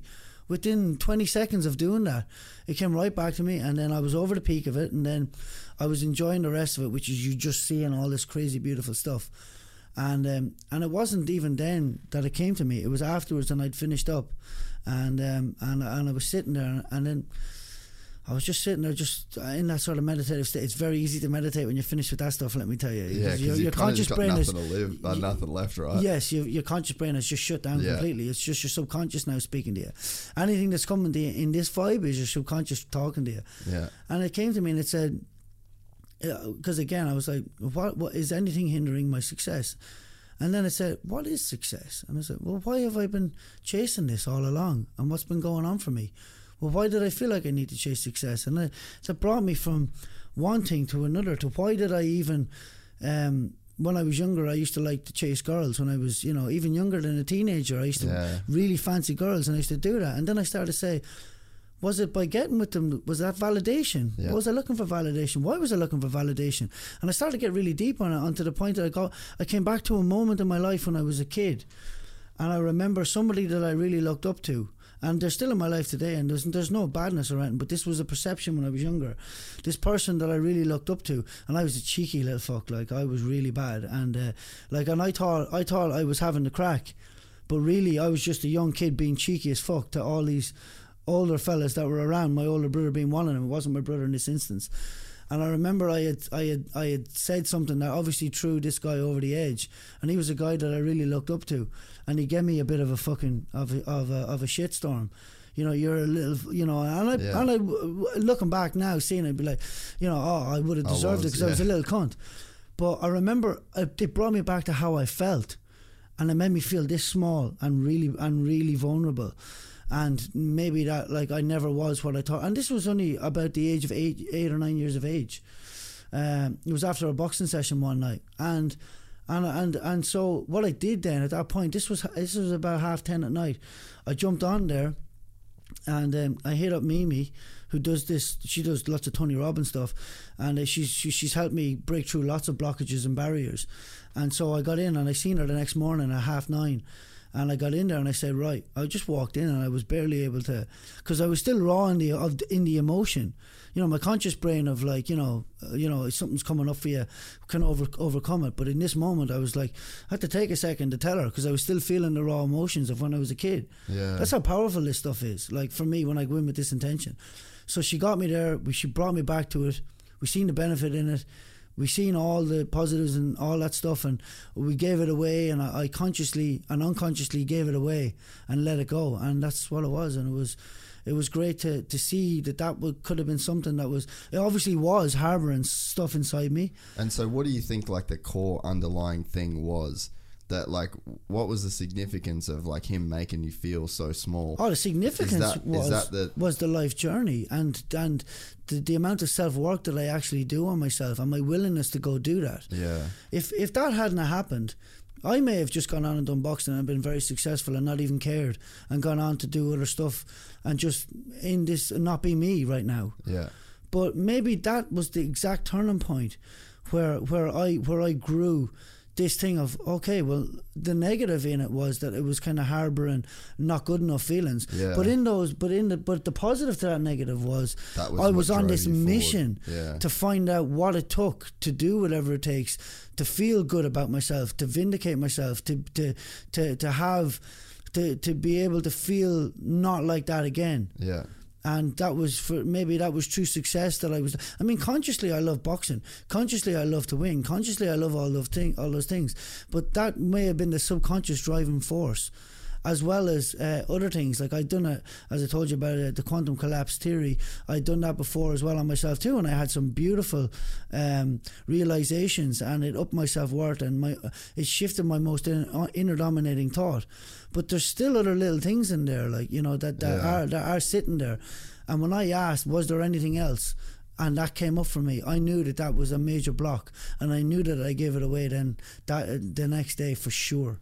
Well, it makes sense. Like I'm thinking about just that moment of that guy saying that, like how it made you feel super small in that moment, and then from that moment you've got something to prove. And then it's like you attach success to something to prove, and then you're like, well, what is success? And then it sort of, I guess it circles back to, it's like, hey, I've got nothing to prove, and success isn't the thing, like in terms of boxing world titles or girls or this and that. Maybe it's none of that, and it's like you can kind of let go of all of those things and just sort of start to harbour in on like sort of narrow in on just like yourself. You're doing it now out of inspiration. Yeah. You're doing it now because, again, accomplishment is my top value. Yeah. So now I'm just hitting my values. So it no longer needs to happen for me to feel good. So that actually blocks itself. If I needed to feel good if I needed to be the champion to feel good, how was I ever going to feel like the champion? Yeah. So that's a block. Yeah. How can I resonate as the actual champion? So maybe that was what was blocking me before. But now that I no longer need to feel that way to validate myself, I can feel like the champion, and I can truly feel like, because there has been shifts in me in the last few months. Yeah. I'm just on a different level, I feel, vibrationally as well. So because I feel like you have to get yourself there. So I've never been more certain. And again, it's like you said, what is success? Well, when my hand gets raised in victory, it's not all that it is. For me, I look back over the journey of what it took to get there, and that's where the meat is for me. Yeah. It's not just in that fight and in that moment where everybody's around, and you know, because that moment only lasts a second. That moment only lasts a second, and that's more. I feel like that's more ego, but that's okay. I mean, that's okay. But for me, the real juice and meat is in what it took to get there. Yeah. And so that's why I feel like when I win that world championship for the first time, when I look back on all of this, every moment, I feel like that's just going to make it feel like, you know, and whatever, and all these little things that I'll keep hitting along the way. Yeah. You know, so that's called shadow work, and I'll do. But again, with the psychedelics as well. So I'll start off with Cleary. So I don't know if I should be saying this. That would be sweet. Yeah. So Cleary's like, Dennis, I've got this stuff, DMT, and I'm like, whoa, well, I've heard of that. But I'm also somebody who's got a very addictive personality, so maybe I should stay. I don't think you could get addicted to that. No, I know now you can't. Yeah. Not unless you want to be shitting it every night and scared it before you do it every time. But that's not. So you can't. So no. But I will speak to. He said, come and. Come and have a shot of this with me. So I'd done a lot of research, as I would do before something like that. And I seen that it's not an addictive thing. If anything, it can help you. There's something called as a peyote that actually can get people unaddicted to heroin and alcohol in one go. Mescaline is the drug in that. Okay, mescaline is the actual. Okay. So anyway, so I did it, and we went over there, and I did it. I did it for the first time. I took 3. Were you real scared before it? I was nervous. Yeah, I was nervous. But being with Cleary though, he was real relaxed about it. And I took 1 first off, and I was like, yeah, there's something to this, all right. So I said, next time I'll go 3 once. And as I did, and I went down, I knew that you had to let go, because it's in my nature to fight. Yeah, you know. So fight or flight was kicking in. I knew I had to let go. And then down the tunnel I went. But in this so the craziest thing I ever seen, mate, right, was just, it seemed like this object, I don't even know what dimension it was in, but it sort of reminded me of something like that band. It was all entangled, and next thing, all of a sudden, about 1 million heads just went, it was snakes all at once, right? And I was like, what was... I was like, what was that? And so at the end, I don't really remember what went on in between that, but I remember when I came out of it, Andrew clearly had said that I went, whoa, that's exactly what I was looking for. Now, I wasn't looking for anything up to that point, so I don't know what... I can't remember, because you can't remember these things, but I did remember that. And I did do a little bit of researching, because after I hit it, I usually see a lot of snakes in there. And when you Google snakes, it's a representation for transformation as a snake sheds its skin. And there's a few more symbolisms as well also, but it was just like, to have a trip and to see something that has a symbol. Why am I getting symbols? And then I also one time I seen snakes on a staff, and I went, what's going on here with this? And I started to Google that, and then there's some staff from a Greek god called the Caduceus or something like that, and that's actually going around. It wasn't the same thing that I seen, but similar to what's on an ambulance, and that's a symbol for medicine. That's a symbol, and it's also a symbol for the god. Yeah, you're right. Yeah, that is on the ambulance logo. It is on the ambulance, and guess what else it's on that led me to read? It's on the book Becoming Supernatural by Dr. Joe Dispenza. Yeah, right. And then that led me to read that book as well, and which was mind-blowing. And that also goes into pineal gland activation by yourself without taking psychedelics. So like it Kundalini yoga all that stuff. Yeah. And so how did that loop on itself? It's crazy how it looped on itself. But even that night, I even learned a lesson. I even got a little lesson from the DMT itself. So the next time I said, right, that was good. We've got a bit left. We're gonna go again, and because I always go in with an intention, more so, unless I don't, which is just with the boys. But anyway, I'll talk about that. But so this time I went, right, I said that was 3. I'll go 6, and I did 6, and I went, oh no, I've done this too much. It was too much. I felt like, and I was just there, and I was sort of fighting it, and there was nothing I could do. I just felt so uncomfortable, and I'm seeing all this stuff, and I just said, Cleary had a friend there in the house that night, and I just remember saying to myself, I said, this is too much, I can't handle this, in my head. And next thing, all of a sudden, I felt a nudge, and the guy beside me goes, it's okay, brother, I've got you. And he put up his hand, and I went like that, and next thing, it felt okay. And coming out of it, I remember going, whoa, hold on, I'm holding hands with this guy. And then I remember going, as I snapped out of it, I said, mate, how did you know? He goes, I felt you. I went, oh, you're having a laugh. And I know I'm saying this on a podcast. I know how crazy this sounds, but I felt like the fabric of reality was broke down, and he felt what I was putting out, and he actually put his hand out, and Cleary was just sitting there too. He was just looking and smiling, going, what are you guys doing? But I learned that the lesson in that was, just because something was good doesn't mean you have to overdo it, which is me in my whole life. That's me, even in my training. I'll overtrain. But me in anything, that what I used to do with alcohol, what I used to do when I was partying. If anything feels good for me, I have to order. Like, I'd have a coffee here, just say with you, right? Just say it's the morning, have a coffee. That was good. When's my next one coming? Yeah. Like, and so that instantly in that moment said, just because something's good doesn't mean you have to overdo it. You know, there's moderation to be used here, especially with psychedelics. Yeah. So I'll just tell you that. One of the biggest things that had for me afterwards, and I've done it a good few times since, one of the things I had after that was, I remember that ever since giving up alcohol, I remember having these dreams at least once every week or 2 weeks, where in this dream I would be at a social event and my friends would be there, family would be there. Next thing, I'm having a drink, right? And it's no problem. And next thing, I'm either having a drink and then I'm taking drugs as well or something.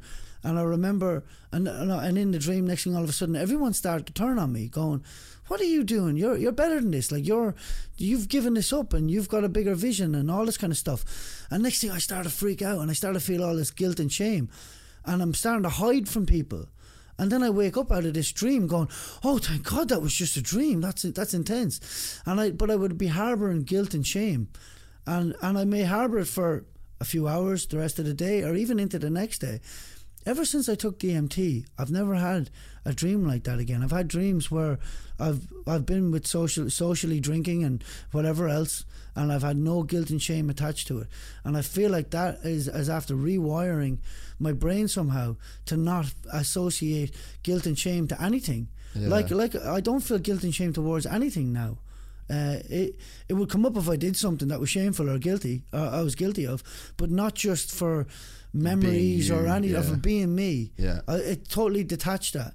And there was one other little thing that happened was I remember I love going sitting in this part of Brisbane looking over the city, and I love looking over and seeing through the windows and going, you know, like just letting my imagination take over. So someone might be coming in, they might have just got a promotion at work and they're partying. Someone else may be there and they may be struggling financially. Someone else might be there, and there's all this stuff going on all in this one area, and that sort of mesmerised me a little bit.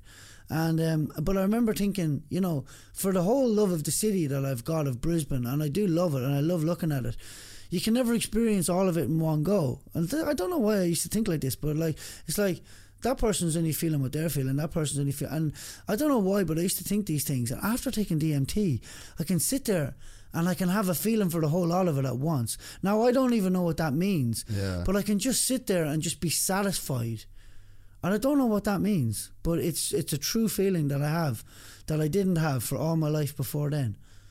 I don't know. I love the fact that you're even able to talk about this stuff, because like, fuck, it helps people so much, man. Like it's insane. And to hear from people that are super successful and on the right path and doing positive things, like you do your charity work, you're a father, and you know, it's like you're a model of like a good guy that's fucking having a real go. And it's like, and these are things that have helped you get there. And it's like, I love the fact that you can be so honest and open about those kinds of things, because it's like they really do fucking help people. Yeah. I feel like that psychedelics one, you know, talking about that, I didn't really know if that was going to be good or not. But if I had a positively profound effect on me, then it can with other people, and so why not talk about it now? So it is what it is, as they say, and I think, and I just hope people can get the same benefits if they are looking at that. But also that you're also very careful about, like when I done all that stuff, I looked into it, like not when I was a kid picking mushrooms in the field, eating them as I picked them. Well, I think mushrooms are pretty gentle. But yes, they are, especially in comparison. But if you're going to go and do anything, definitely do your research on it, know what can happen, and definitely always start smaller than a larger dose of anything that you're looking to do. And I'd say too to people, like the one thing that I get a lot with like talking about cannabis and stuff, I'm like, you can't really fuck with it.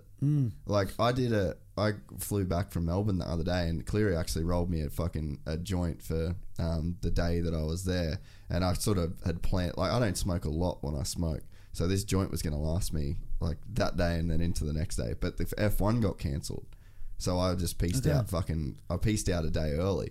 So I had this baseball bat that Cleary's fucking rolled for me, and I was like, I'm going to go deep on this motherfucker. Ooh. Like, but right before the Uber picked me up, and I've done it before, a flight with edibles. And I just got fucked, like proper. And I was in that same sort of space where you are with mushrooms or any like real psychedelic, where it's like you feel like you're not going to come out of it. And I was in the mood. Like, you don't want to do that shit all the time. But I was just in the mood to just fucking go deep. Like, I feel... It's interesting, too. Like, one of the things that you were saying about, like, chasing girls and shit. This is the first time in my life where I've been single and I ain't fucking bitches for validation. I don't need it. I used to need it, bro. Like, I used to fucking need that shit. I struggled in relationships because of it. Like, it ruined relationships with girls that I really cared about and that really cared about me, because, like... I was never like a cheating guy, like I wasn't that dude, but I was always fucking just in that headspace where I just felt like I needed that kind of validation. And this is one of the things where it's like, I know I'm not all the way there, and especially, you know, with like that meditation, letting go on the distractions, I'm not all the way there yet, but this is what makes me think I'm semi on the path. I ain't fucking bitches for validation. I was that dude, man, and now like and it's not even like, it's hard to explain. It's like, I still get that it's fun and why it can be fun, and I'm not looking down on it, and I'm not like, there's no negative feelings towards that. If you still want to do that, it's fucking all good. But like, for whatever reason, like that had a negative impact on my life and my development as a person. I guess, the level at which I cared about the feeling that was associated with banging a super hot chick. Yeah. That's fucking gone. Yeah. And I feel like it's because of that work that I've done on myself. Like, I had to look that in the face, which is uncomfortable.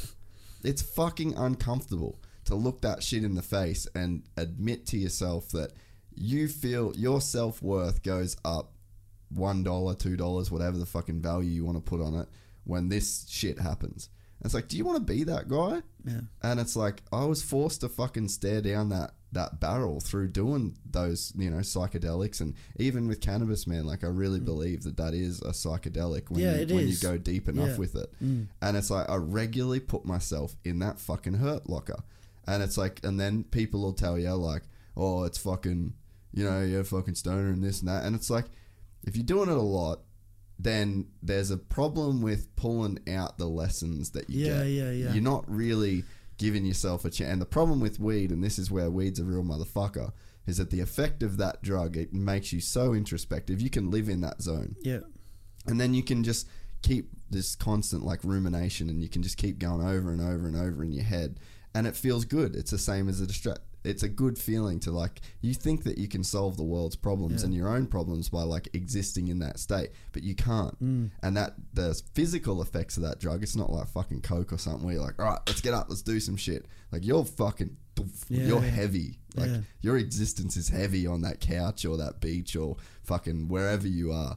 And it's like, then the challenge is to come out of that and like, you know, put those lessons into practice. You have to live that life then. Terence McKenna said that. If for anyone that doesn't know, he's a massive advocate for DMT. But he said that he actually did smoke weed on a daily basis. But he said that the best way to do it is to not smoke it and then get into it. Yeah. Hit it heavy. But he believed hitting everything really heavy. Yeah. But he had gotten himself to that state where he was able to do it. I don't say hit it heavy until you get used to it. Yeah, you can't. Yeah. But if you don't smoke it for a while, or like do anything and then you do it and you have an intention there, you will see a lot of stuff. I definitely know that a few people that smoke weed that I thought straight away, the introspectiveness of it, I'm like, dude, what are you even thinking that stuff for? Like, Jesus, that's... And then I'm like, and after talking about it, I'm like, do you know what, that does make sense. So I'm like, that seems like years of thinking. It is. You know what I mean? And then I don't know if that happens in one go or if that's just through smoking it on a daily basis, but I'm like, oh wow, you can... I get in that zone every day. I like being there. But now... it's just levels. Like, there's levels to it. Now it's like, you've got to be a functional fucking person. Like, you can't... like, you have to take things out of this. Otherwise, it's just a waste of time. You're just a fucking stone philosopher. Then that's fucking useless. Like, what's the good of that cunt to anybody? You know, so... But, what's coming up for you? Like, have you got things booked in, or have you got, like, any sort of roadmap in terms of your next couple fights? Yeah, so my next fight is so they told me, as I said, going to middleweight to do this fight. They said, when you come back to your weight of 154, you will have a straight title eliminator. So that's on the cards next. It's just about getting it in now. Now with the coronavirus, now that's put it off. I did think it would be May or June, but I don't know. People are talking about September now and stuff like that. Maybe that's just hysteria.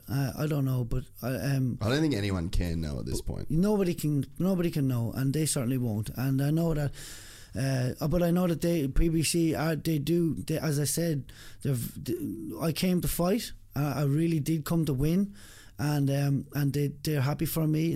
I believe they want me as their champion, and so they're going to give me a fight, and then I'll fight off against one of the champions. So you can't call it an official eliminator because I haven't worked my way up in the rankings there because I've just been a middleweight. But what they can give me is an unofficial eliminator, which is give me one more win, and then they'll hook me in to fight one of their champions, which would be a voluntary defense of one of their champions. You know, where I fought Munguia, that was a mandatory. I'd gotten to number 1 and gotten the mandatory status. You know, and then the last one was a voluntary defense. You know, so that's how it works. And so, are you like in the gym working, training to sort of to stay sharp throughout this whole process, or you got a bit of time off, or how's that work? Yeah, look, I had gotten myself to a really good level of fitness. tracking it all, getting stronger in the gym. I had a bit of a meniscus tear, which isn't a big deal. I seen a great guy, John Gallagher, a knee specialist there in Brisbane. I seen him on the Tuesday night. He got me in on the Wednesday morning for surgery. So I got that done. I was on crutches for a week. I've been off it for a week, and I can start back a bit of shadow boxing this week, and I've done a bit of strength and conditioning yesterday. I'll be back boxing probably in 2 weeks' time. Yeah, sweet. So this coronavirus kind of worked in well with my knee. The injury, Yeah, but when he looked into it, he just went, your knee, that knee was like somebody that was like 15 years older than you, from all the smashing. And I've just been very lucky with my whole body anyway, that I've done well. But I do all the massage, I do the chiro, I do the physio, I do the magnesium baths, I do all of that stuff. And so he just said that when he looked at my meniscus, he said that, your ACL was under a lot of pressure there too. So he shaved back the bone while he was there. He said, your knee is now good to go. So that might have been a blessing in disguise as well, so you don't want the ACL going. So that's what's on the cards for me, mate. And we'll have the belts. The next time I'm back here, we'll have the belts, man. Yeah, dude, I'm excited. Well, we just did 3 hours, mate, and I have thoroughly enjoyed our chat. I know a lot of other people will, and again, just like to be this honest and this open, and fuck, man, like more people in the world that are in the position that you're in. Like I said, you've got so much to give, but you're also so humble about it. And it's like, that's the people I want to fucking talk to. I learned a lot about myself in this podcast with you, and there's things that I want to implement, especially the right before bed, waking up. That's something that I'm going to try and make a part of my life now. And I just really, really fucking appreciate it, dude. Man, you're a great guy. Me too. I really appreciate it too. I was looking forward to getting on here when I see some of your clips and how you guys talk a little bit deeper and scratch beneath the surface. I went, well, I'll have a chat like that. Let's do it, So I did thoroughly enjoy it myself, mate. Thank you very much. You will be back, and there'll be a fucking belt. I can see it now. You want to talk about visualization? Let's give it a polish. It's like right there. Righto, mate. Thank you very much.